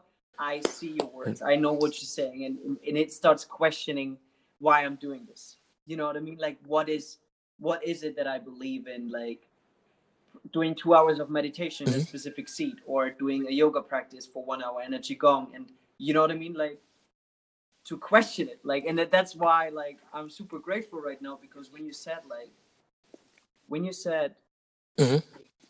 it's like this good me over the bad me, right? Like the lazy, like whatever one skip. That's the thing. There's a separation within myself, right? Which I start now to question, where I'm like, now there are question marks. There's no answer. You know what I mean? But I'm really grateful for those question marks, because it's the next step to be like, wait a minute, like you said, you know what I mean? Like, for me now I'm at the point, like, wait a minute, okay, right. Like, I have to sit with that. I have to. Right. Let me give a little bit for the people listening, because it's a difficult concept, and it's a difficult concept because we've assumed its truth for so long, from the time that we're young and we're little and we're in school and we're told things like, pay attention. And when we're told pay attention, a lot of times what we'll do is we'll contort our faces, right? We'll squint our eyes, we'll lean our head forward, we'll wrinkle up our foreheads. And none of those things actually make us pay attention. None of those things make us focus or listen better. All that is an outward costume to try to tell the person in front of us, look how hard I'm trying to do what you say. And that's a very strange thing as a kid, where we're like, that doesn't actually make any sense, except now they think that I'm doing it.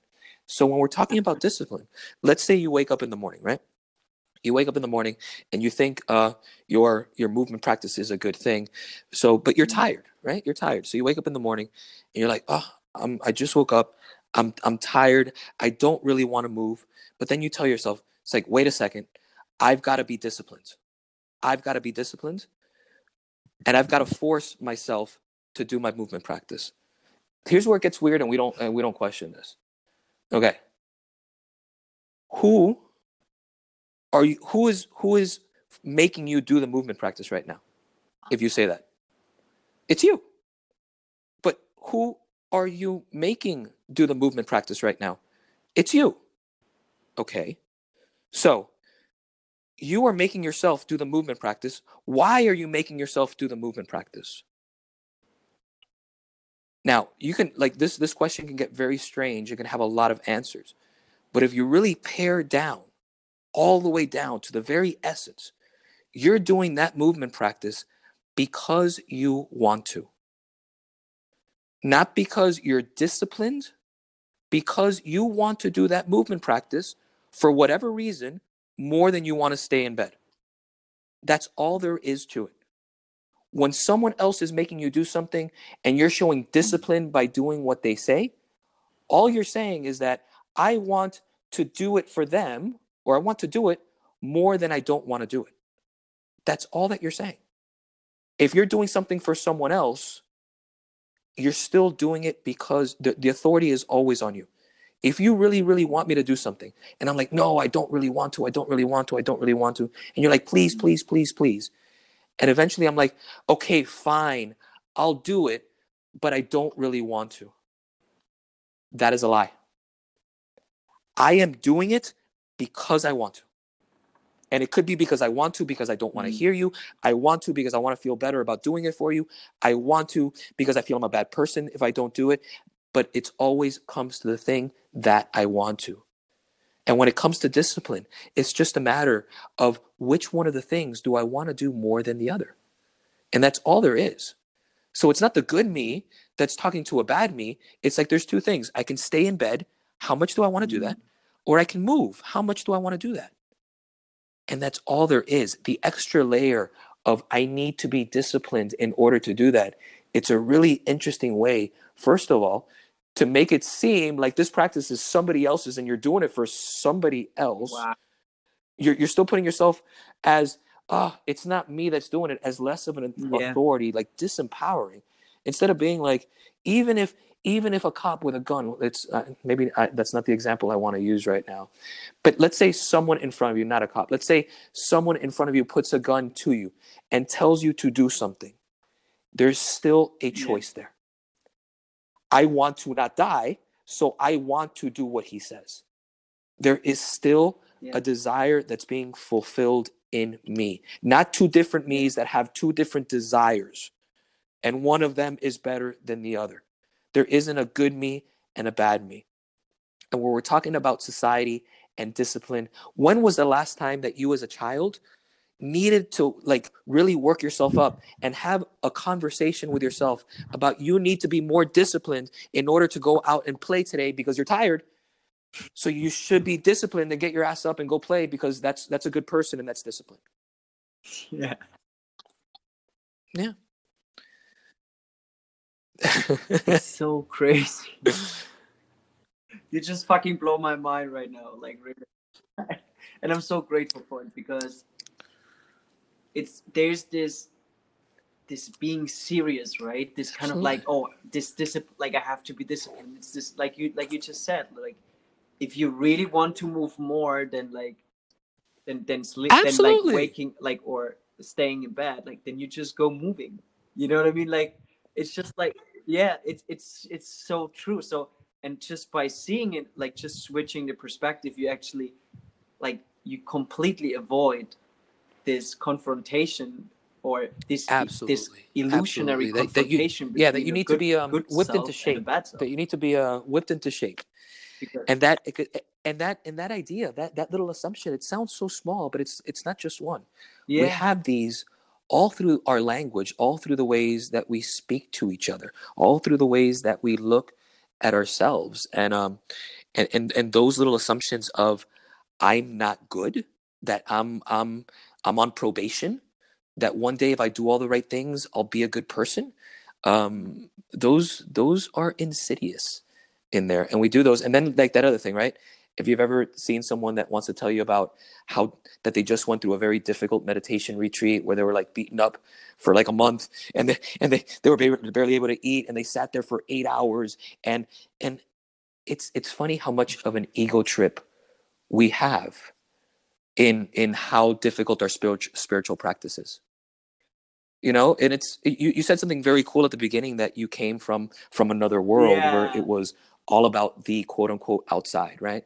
It was about the job and the car, and how do you look, and are you moving forward in your career, and that gets tiring for a lot of people, so they leave that behind and they come to this world, right, where it's like, oh, I'm going to leave that behind. So now if we're not careful, same shit. yeah, yeah. Now you do the same shit. You do the same shit. Absolutely. Like I know, it's the same shit. Just it's just packaged differently. You know, it's like maybe not a car, but Yes. it's like knowing Yes. so much about whatever the Bhagavad Absolutely. Gita Look, or look whatever how hard or it used to be. about Like, man, I meditation. worked. I I worked the whole definitely weekend. agree. I I put in 10 definitely hours at agree. work. It was crazy. I Now know. it's, you don't understand. I did 3 yoga classes. I did a 4-hour workshop. I did a weekend meditation retreat. Oh man, like you don't understand. Like how, look how disciplined I am. And it just becomes another, and that's when it gets so funny and so silly, because even the practice becomes just the same thing. Instead of a BMW, now it's like, look at my latest sari, or you know what I mean, or whatever it is. And that's why it's so weird when I talk Yeah. about Wow. when we're putting a layer of tension Yes. on top of a layer of tension that's already there, we end up just kind of weighing ourselves down even more. And then it gets even sadder, because at least when you were in, maybe, you know, doing bumps of cocaine and the BMW and whatever, at least you were more, you were less maybe fractured. You kind of knew. Yeah. It's like, yeah, this is kind of some kind of fucked up shit. I know the world doesn't agree with it, but whatever. But then you come into this world, and now you're being sold that this stuff that you're doing is actually making you quote unquote better, or better than those other people that you left behind. So now not only are you doing it, but now you got an ego trip of how good you are, of how special and spiritual you are. So Yeah. now your image is even stronger, and it's Yeah. even more Yeah. difficult to get to that place inside you where you're like, oh my God, the sweetness of just being weird and silly. And it's not that that stuff goes away, but like you just did, Renee, you get to look at yourself and be like, oh my God, I'm such a fucking silly human. Look what I just did. I just took that game and now I'm playing this game and I'm talking about discipline. Oh my God, I'm so silly. How fun is this? How funny is this game where I get to go in and out of these costumes, in and out of these worlds all the time without getting, and that's the freedom. The freedom is not, don't ever do the BMW and the bumps of cocaine. Don't ever be like a super special yogi, you know, wearing the turban and maybe floating. But to understand Yeah. that none of those are a solid, unchanging you. And they're all the whirlpool that spins around something very special and magical on the inside. And to connect with that inside specialness means that you can play within the whole whirlpool, even the cocaine, even the craziness, even the whatever it is on the outside, because now the world is different. You're understanding, I won't do the cocaine thing because it doesn't feel good.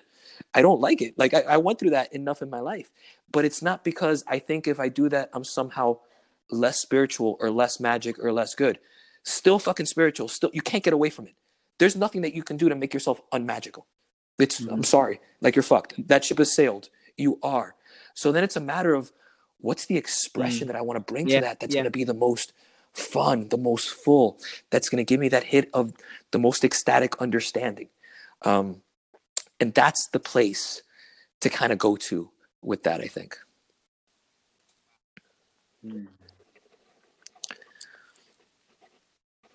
Wow.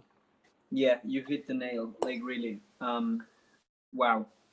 Like yeah, I totally resonate with what you just said, and I'm pretty sure a lot Good. of people Yeah. resonate with that. And even if it brings up a little bit of resistance or even a big resistance, because it is good. Like Absolutely. And yeah, here's the thing, it and is I tough, always but it's encourage good, the first, I because you think start it might be one of questioning. the first You know what I mean? sentences that I tell students or anybody that I'm sharing in front of. It's challenge everything I'm saying. Don't take anything that I'm saying for face value. If you do that, it'd be the same thing as you taking anything else at face value. Like sit with it, kick it around, challenge yourself. What if I'm right? What if I'm wrong? What if I'm absolutely wrong? Go down that rabbit hole. Don't stop. Yeah. Keep questioning.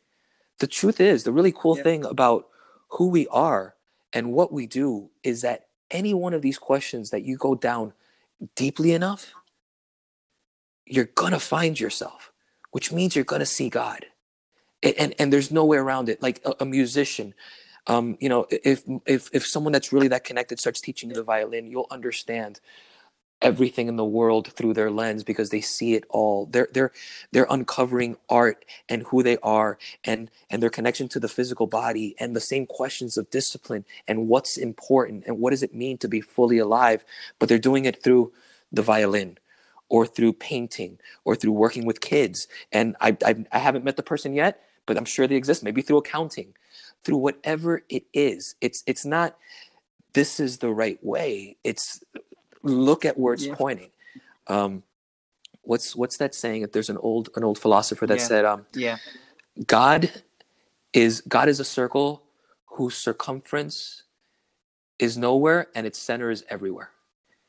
And I think that's so profound that we're all that center.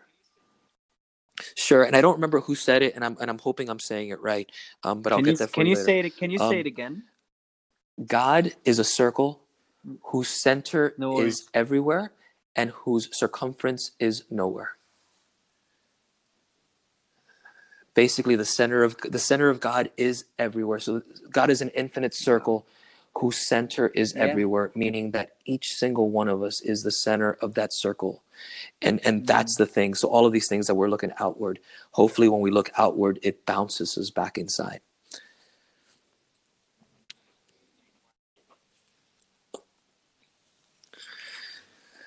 Yeah, like wow.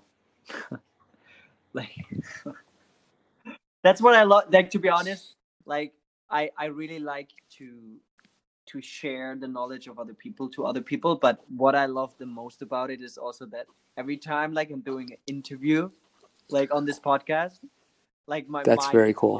blown. I'm just sitting there and I'm like, fuck, man, like it's just insane. It's just so beautiful, you know, and I really, really appreciate you talking openly about all those things and to address them and share what you've Beautiful. learned about yourself and Beautiful. sharing your experiences. You know what I mean? And I'm really, really grateful for that. Like really. Okay. And Before you it's- ask, let me say one more thing because there's one more it's funny when I get when I there are a do few more interviews like this. Yeah. It usually starts with, oh, I'd like to bring you in to talk about movement.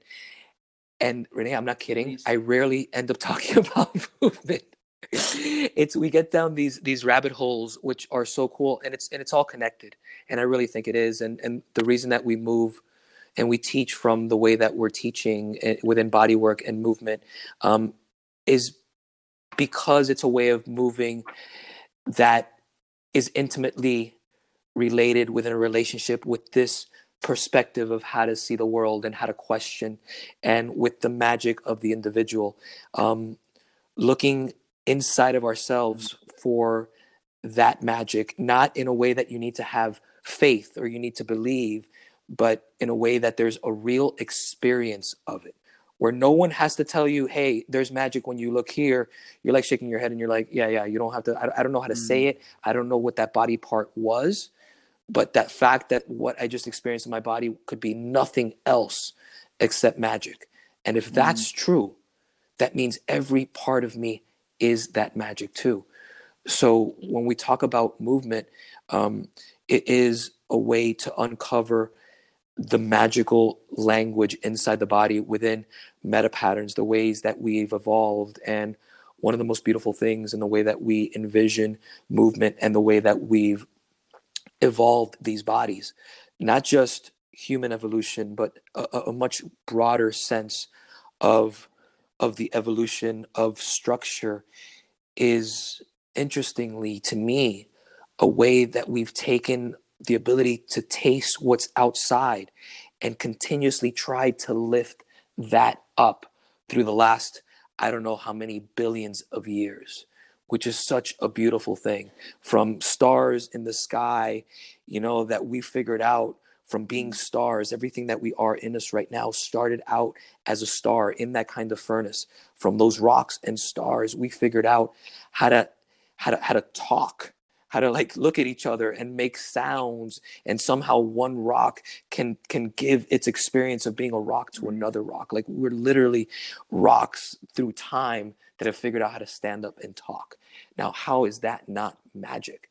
And when we're talking about this ability of, from the very first time that we started to sense our world and became these animals where our eyes were down and in the ocean and constantly trying to lift up from, being one cell and then crawling on the ground and then on all fours and then slowly starting to lift our hearts and our eyes up, our ability to take in the world, we've sacrificed our ability to be safer, our ability to be armored, our ability to be down close to the ground and protected, to lift up and show our soft stuff, our bellies and our hearts, to make the exchange, to show our soft stuff forward, to be able to lift our eyes further into the universe and see ourselves looking back.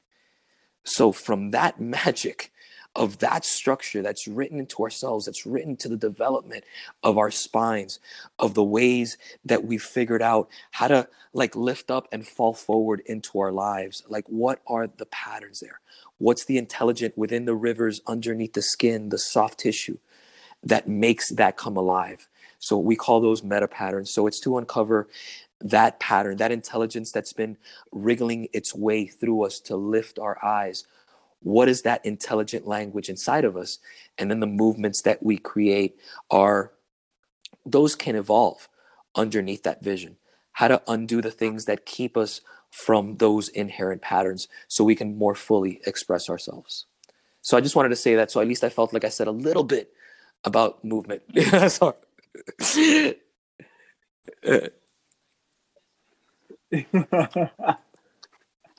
No worries. Like I told you, like this thing is completely like I was not expecting anything. I was just going with the flow, and I'm really grateful for how deep this conversation went and what kind of points it pointed out. And yeah, and also just what you just right now said, like you're totally right. It's this is the thing. Like I think so many things are so obvious. Renee, but that's so and that's obvious. the whole thing. That's two But things. it's That's just, first why I find opening my our job eyes. so silly, because it really is. I talk about myself like the emperor's new clothes, like that little kid that just for some reason is looking around is like, why is everybody saying that the emperor has clothes? I don't get it. And nobody's saying anything, but why? But then it was like that little kid, being a little kid, had the courage to raise his hand and be like, the emperor is naked. But you're right. And then as soon as that little kid raised his hand, is like, guys, the emperor's got no clothes. He's naked. Then all the adults started being like, he is naked. Wait a second. He's naked. Oh my God. But that was so obvious and so simple and so right in front of us that we've forgotten how to look. And that is, I mean, that's the whole thing of it. You nailed it right there. There's nothing else to do instead of seeing what's right in front of us. But that's tricky because we're always seeing through our projections. So to get almost around our own projections, around our own images, almost requires this going inside first to realize that we can't get around our images. We can't get around our images of how the world is, our language, the language that we think in, the culture in which we were raised, our ideas.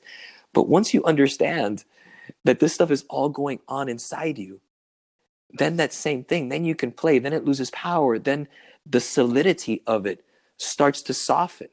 So you can start to peek through that curtain.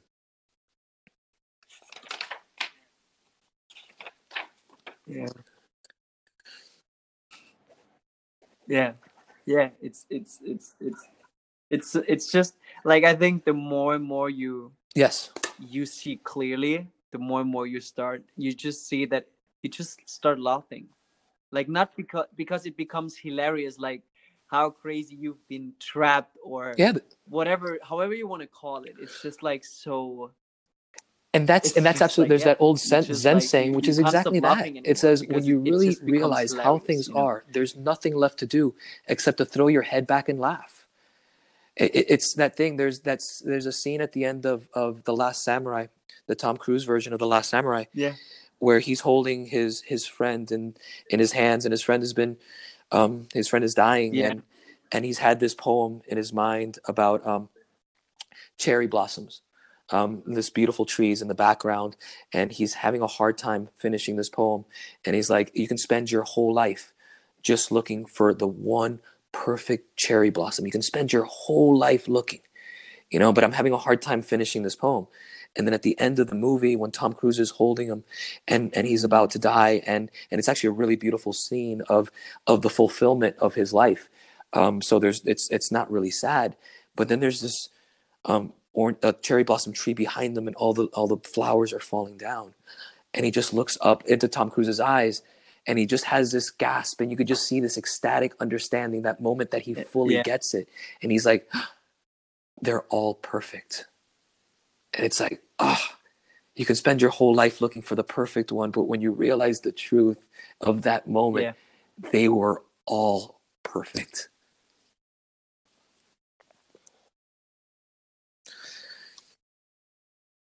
Yeah.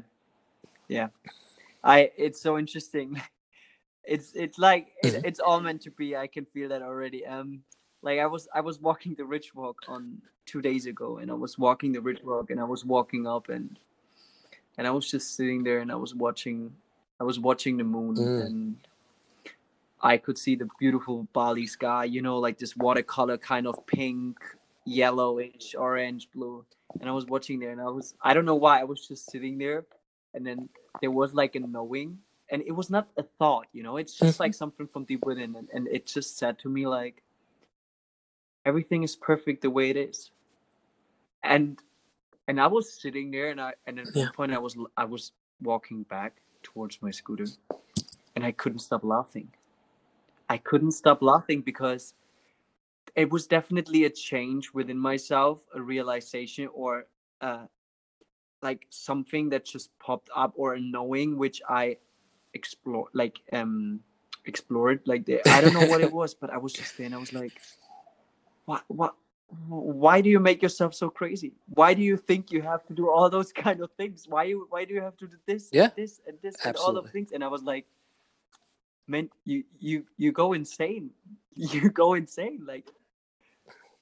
And it was just like and so I know the movie, I know Last Samurai, and Beautiful. you saying this, like, it brought me back to the Yes. actual scene, which is definitely very beautiful. To get to the last point, like, someone was talking about the core, and then / hollow belly. I'm not sure if when you use those two different things, if you're talking about the same. Because one question was, what is the power of the hollow belly? And then how can we learn to live from the core in the same way we can learn to move I'll from try the to take core? them I'm not sure similarly. if those kind of questions They're are really kind good of questions, similar and the or core not. is one of those words that, especially in fitness circles, and even in yoga, engage the core, and what people mean by core is has very different meanings. Usually it has the meaning of it being the abs, usually, or somewhere, even if it's not the abs, even if they're talking about obliques and muscles. Even when I start, for a movement person, even when I start using anatomical terms, I almost get it like a little disheartened, because the dry words of anatomy can never really touch the magic of what's actually going on, but it's the words that we have. So when I talk about core in the way that we move, the core is a central place, and the core, we're talking about the physical core. We're talking about the physical components of the body. The core starts from the inner feet all the way through the inner legs, through the inner thighs, and into the pelvic floor. And from the pelvic floor, it splits. It splits and it comes up the pubic bone. And when it comes up the pubic bone, it goes, it gets a little bit of abs, but then it goes continuously through the transverse abdominis, and then it on the front, and it connects to the diaphragm on the front, and it goes up underneath, like to the inside of the rib cage, and it connects into the bag that holds the pleura that holds the lungs and the heart, and then it comes up through the front of the throat, and then it does the same thing as it gets to the pelvic floor. It has this other connection that goes through the back of the pelvic floor, and it takes the front of the diaphragm, the crura of the diaphragm that are connected to the front of the spine, and it runs up the front of the spine all the way up through the back of the neck. And that's a core. So it's not this area right in the middle where you can squeeze your belly and engage your core. A lot of times what we're doing when we're doing that is we're doing a superficial thing. We're taking something that's very superficial in the body, which is the abdominals. The abdominals are more on the superficial layer. The way that we think of the body, we think that the body on the inside is almost like this hollow thing. And inside the hollow thing, there's like ropes. There's like ropes and chains, and and it's not really like that. What's going on the inside is you can almost imagine sheets of fabric. Yeah. This is going to be a very rough description, but you can imagine sheets of flat fabric. And these sheets of flat fabric go one on top of the other. So there's layers to this. So the abdominals are some of the superficial layers. And the superficial layers are meant more for dynamic movement. The core is meant to hold our center steady. So if you can imagine this center balloon, because you notice how the core, when I said it has a front, it has a back, and it has sides. So the core, instead of thinking it as this muscle or this sheet, at the inside, at our center, it's almost this balloon. And on the inside of the balloon is the organs, and there's the connection. This balloon is the connection between the rib cage and the shoulders and the pelvis and the legs underneath.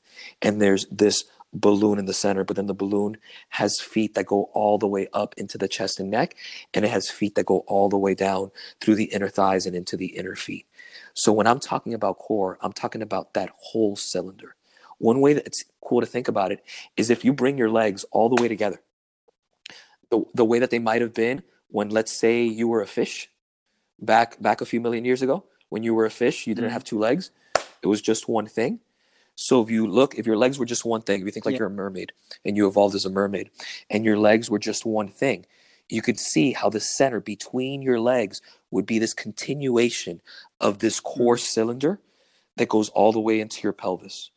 So when I'm talking about core, it's that center cylinder, that most deepest layer of muscle and connective tissue at our center.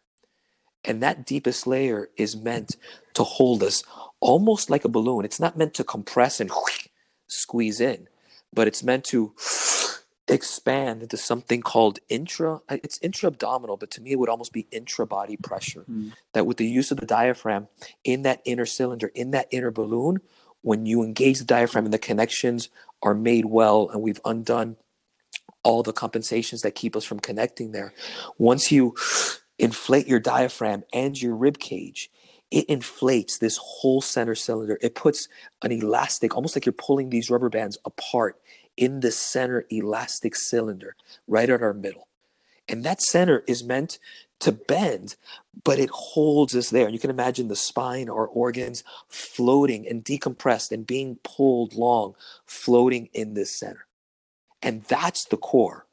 And then the muscles on the outside, the layers that are wrapped around this center, are allowed, when this center holds, the outside layers are meant to spiral and spin and dance around this balloon center. Does that make sense?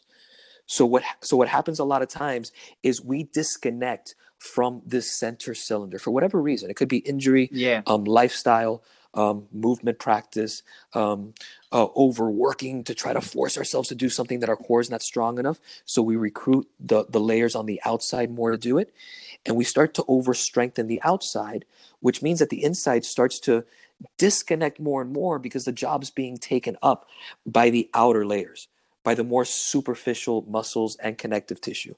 And the more that happens, there's less mobility, because now the stuff that's meant to dance and spiral and express ourselves in the world fluid and beautifully, now those muscles are holding our bones together, because now our body feels disintegrated and disconnected and unsafe, because we're not being held by this steady, like connected, hugging core, expansive, bouncing, fluid, elastic core. And since that's not on, we're like, wait a second, we've got to hold on to our lives. We've got to hold on to our bodies almost anxiously, in order to keep our bodies from like bleh, or our joints from dislocating when we reach our arm out. And it's my little superficial rotator cuff, or my abdominals that are keeping my low back from fucking up, or my feet squeezing that are keeping my knees safe. Where we start to use the outer things to hold us steady. When the core is connected, the movement on the outside can be fluid and easy and safe. So that's what I'm talking about, core. And when we're talking about living from this place, I don't know how far I have to go into this metaphor, because it's not a metaphor. It's very similar. It's what we've been talking about this whole time, right? It's moving from the outside, moving from, well, I want to be better. I want to be a spiritual person. So let me find an outward practice. Let me put on the right outfits. Let me do the meditation practice. Let me buy, 7 steps to being fucking awesome, or whatever it is. And we start to do the outside superficial stuff. And the more that we do the outside superficial stuff, and we rely on, do I look like a yogi? Do I sound like one? Am I not cursing? Do I speak soft enough? What do I look like when I'm teaching in front of the room? Am I picking the right practices? The more that we're worried about that superficial stuff, I need to say the right things. I need to practice nonviolent communication. I need to have the right hashtags, instead of trusting whatever's inside. I'm not so strongly, so I'm going to say something from that place and then see, because I'm no longer identified so much with that practice, or speaking in a certain way, or looking at a certain way. So now when that softness on the outside of the practice needs to be this way starts to soften, and I start to not look at myself as someone that I need to fix or break in like a wild Mustang, or someone that, if there aren't laws in place, or if I don't control myself, I might go out and rape my own grandmother. If that stops, and I see myself as something magical and special and giggly and weird, because this whole experience about being alive is just fucking weird. Let's be honest. It's weird. This gooey wetness that we are, now we make weird sounds, and we fart, and we sneeze, and fluids come out, and we cut our hair, and that stuff grows back, but we cut other things and they don't grow back. Like, it's just fucking weird. Like, the whole thing is weird. We're in the weirdest, coolest movie. So letting ourselves not hold who we think we should be so strongly on the outside, we're allowed to drop down deeper into a steadier place. And it's that place of magic on the inside that doesn't need you to hold on so strongly, that you can let go and allow yourself to be free and play and weird on the outside, without worrying so much that you have to hold on to some idea, some image of who you think you need to be, or somehow the magic thing you are is going to fall apart. It won't.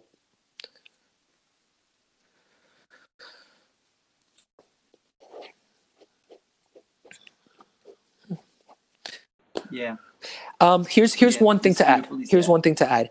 If anything, there's nothing talking to add. about this, and I'm glad every time someone asks me to talk about it, I appreciate it, because I have a difficult time saying these things in a few words, and that's always what someone wants to do or ask me to do when I'm teaching a workshop, or it's like, all right, they send me a marketing brief, and it's like, all right, tell me in 2 sentences what this is about and what you're going to teach people. And I'm like, Yeah, I get very kind of frustrated, and I don't know what to do about that. Moshe Feldenkrais, if you guys don't know who Moshe Feldenkrais is, an amazing person. Yeah, I'm pretty he sure. he was 50s and 60s Israeli movement guy, incredible. But it was a very it's looked at as more of a practice for old people, but it's not. It's a beautiful practice. But one of the things that he said, it's like trying to find the right words to give someone the experience of tasting a mango, and it's an impossibility. The most that I could do is maybe excite you to taste a mango for yourself, of picking it up, of taking the time, of giving yourself the time instead of just looking at the mango and being like, yeah, I heard what Carlos said, or I know what my teacher. Sorry, guys. We had a little technical issue, and it was just the app, Carlos. It was not your Wi-Fi. Okay. So we were at the mango. You were talking about that it's hard to actually explain the experience of tasting a mango, the taste of a mango. Right. Absolutely. The magic of it. It doesn't matter how good my words are, but the magic of it is in taking that mango and peeling the skin off and biting into it and feeling the juices running down your lips and the explosion of flavors in your tongue and the smells. That's what the magic of that is. Not in the pretty words. Even if someone's description of it is perfect, there's no way that will ever even touch on that. And if anything, let these words or your teacher's words be an inspiration for you to pick that thing up instead of looking outwards and saying, well, I've seen the mango. The mango is for others. I understand it so well because I read what someone 2,000 years ago said about a mango that I must understand. Because any kind of enlightenment, any kind of spiritual understanding, any kind of ecstasy of life, from Gautama Buddha to Jesus to Lao Tzu to whoever you want to put, it all came through one of these physical bodies, through one life, through one experience. So that same magic that allowed them to see that is the same magic that's flowing right underneath your skin right now. Beautifully said, brother. Beautifully said. I have two more questions. Sure. Or the guys, like the followers, they have two more questions. So the other question was, what is the power of the hollow belly? Okay, so when we were talking about the core, that core connection between the inner feet that runs all the way through the inside of the legs, through the belly, and through the throat, one of the things that we talk about is these patterns on the outside, these compensation patterns on the outside that can disconnect the core and have our superficial muscles, the outside parts of ourselves hold more. So what the hollow belly does, it's one of the cues that we use. It's one of the set of actions that we use. There's a few different ones. It's a way to place the body, to soften the extra tensions and put the body in a place where those superficial muscles can soften, those places where the superficial muscles are holding and pulling the bones into a place that doesn't allow us to connect to that deeper place. So the way that we talk about the hollow belly, how to place the pelvis, how to soften this back, how to soften the front of the ribs, where to lengthen, where to place the body, it's a way to soften the superficial layers and sit back into that deeper place, to have that deeper place instead of engaging it, to have it automatically turn on, to have that intelligence be like, oh my God, I'm back and here I am. Because if you're ever having to engage a muscle, something is already missing. That's not the language that our system understands. Our system understands a much more simple language of, I want to do that, or I want to get that, or I want to go there. It doesn't understand, engage gluteus medius, soften the QL, engage the transverse abdominis. It's not that language. If we're doing that, that means that there's something within the intelligent relationships underneath the skin that's not turning on immediately, and it's forcing this extra layer of tension in order to force the body somewhere. The idea is to allow this intelligence to come up. so within the hollow belly, to soften the front and bottom of the pelvis back, and to soften the front of the ribs back. There's other things that go on there. There's different things. It's a way to untie the extra superficial tensions and then let the body slide back. So the intelligent core, that intelligent center place, without quote unquote engaging it mentally, starts to light up. And then the more that light lights up, the more the outer layers, whether or not you quote unquote stretch them, all of a sudden the body's like, oh, I'm being held in a much safer place. This is where I want to be held. So all of a sudden my shoulder and my neck don't need to squeeze as much as they were before, because now they feel safe. Now the nervous system feels safe to let those places go and soften, because it feels the control and the protection underneath. If someone's got the head going way forward, but the body feels like this is where the head needs to be in order to stay up and stay safe and not fall over, it doesn't matter how much you massage somebody's neck. The nervous system is going to say, I need that tension to stay up. It's super smart. Your body's super smart. It's going to be like, well, that's great, but nothing else is holding you up right now. So if the neck's what's holding you up, we're going to squeeze and we're going to hold that tension there. And we're going to prevent mobility in your shoulder, because your shoulder is what's holding your arm into your body. And if that's the truth of the relationships that are going on underneath, then that tension will never let go. So when the hollow belly is how to get into that deeper connection, we have different things like this from the feet all the way up through the neck. But the part that people find fascinating is that part in the middle, because it's that part that has the least bony structure, right? That's the place where all our soft stuff is held. And if you're talking emotionally, in our fight and flight, I don't even like using those words, but it's the place, I talked about it earlier, it's the place that we need to protect because we've stood up, right? So we don't have armor or the ground underneath us. So whenever we're in fear or trauma or whatever that is, something happens, there's some bearing down on the front to squeeze, to protect, to whatever it is. So there's a lot of compensations, a lot of protection, a lot of rewiring and bearing down and armoring that happens in the place between our rib cage and our pelvis. So it's a place that most of us have overridden the intelligent magic of the body and are just bearing down and basically just saying, you know what, we need to protect this. So I'm just going to squeeze everything somewhere in order to hold myself safe. And then there's usually a pain associated with that. So there's another squeeze somewhere else to try to protect ourselves from that pain, which leads to somewhere else in the body being in pain or immobile. And then there's another squeeze to compensate.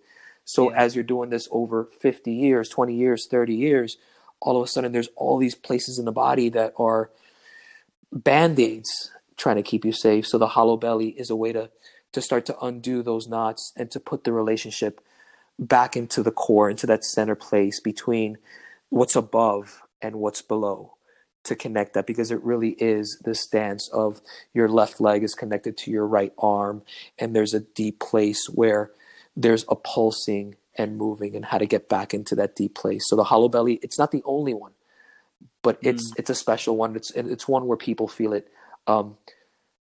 Usually they feel its difficulties pretty quickly, and they feel where they're holding pretty quickly. So they're either feeling like, wow, I can't take my ribs back at all. There's something holding me so strongly that I can't do that. Or I can't take my pubic bone back, or I can't take this. Or it's like, and it's not like, ooh, that's wrong. But that question of like, what's going on there? What's holding and why? And what does that feel like? And is it my nervous system, or is it a muscle, or, do I not feel? So that's where the questions begin. So that's the beginning of it. But it's like telling me what's so special. It's like asking me what's so special about a mango. Yeah, I know what you mean. Do you have any kind of do you share that hollow belly practice somewhere, or? Yes, actually the best place that we're sharing right now, and it's something we've done really recently, and I'm really excited about it because it has a lot of people that are into the weirdness of this in one place. But I definitely share things on Instagram. I share stuff on Facebook. But for right now, the platform where we share the most, and we have 2-hour workshops, 20-minute short classes, talks on different parts of the body, myofascial release stuff, self-touch stuff, is in is in our Facebook group. It's in the Fluidus Magicians Facebook group. I Right? will link that. I will link that in the Okay. descriptions down below. And all, like, your account, and even like if you have any recommendations of books or something they should like look up to, I will definitely like link that all down. So no worries about, Absolutely. because I'm part of the group too. Great. And- Perfect. Yeah. Yeah. And that's the last, yeah. I was just going to say that I like that group a lot because we're not as much at the mercy of an algorithm.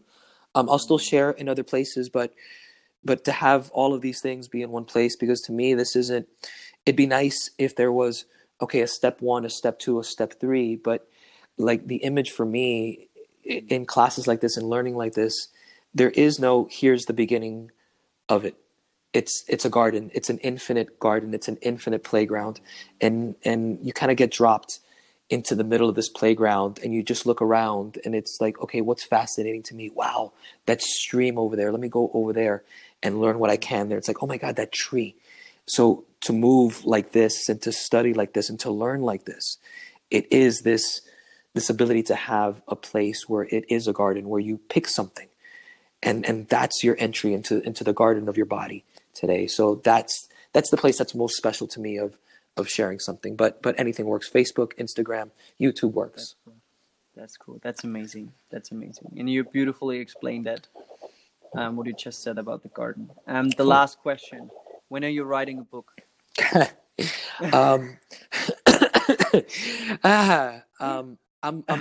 It's kind of that same thing about the garden, right? It's like I have probably enough to write more than I want to right now. But it is almost this overwhelming thing of a decade of research and questioning and dead ends and concepts and understandings. And it really is almost trying to get out of the way of what is it that I want to say in this first one, because it's impossible to have all of this be. So it is me. It's started. It's begun. And I'm just trying to make it small enough, because as you've asked me questions, I can very easily just go into that garden and just kind of get lost.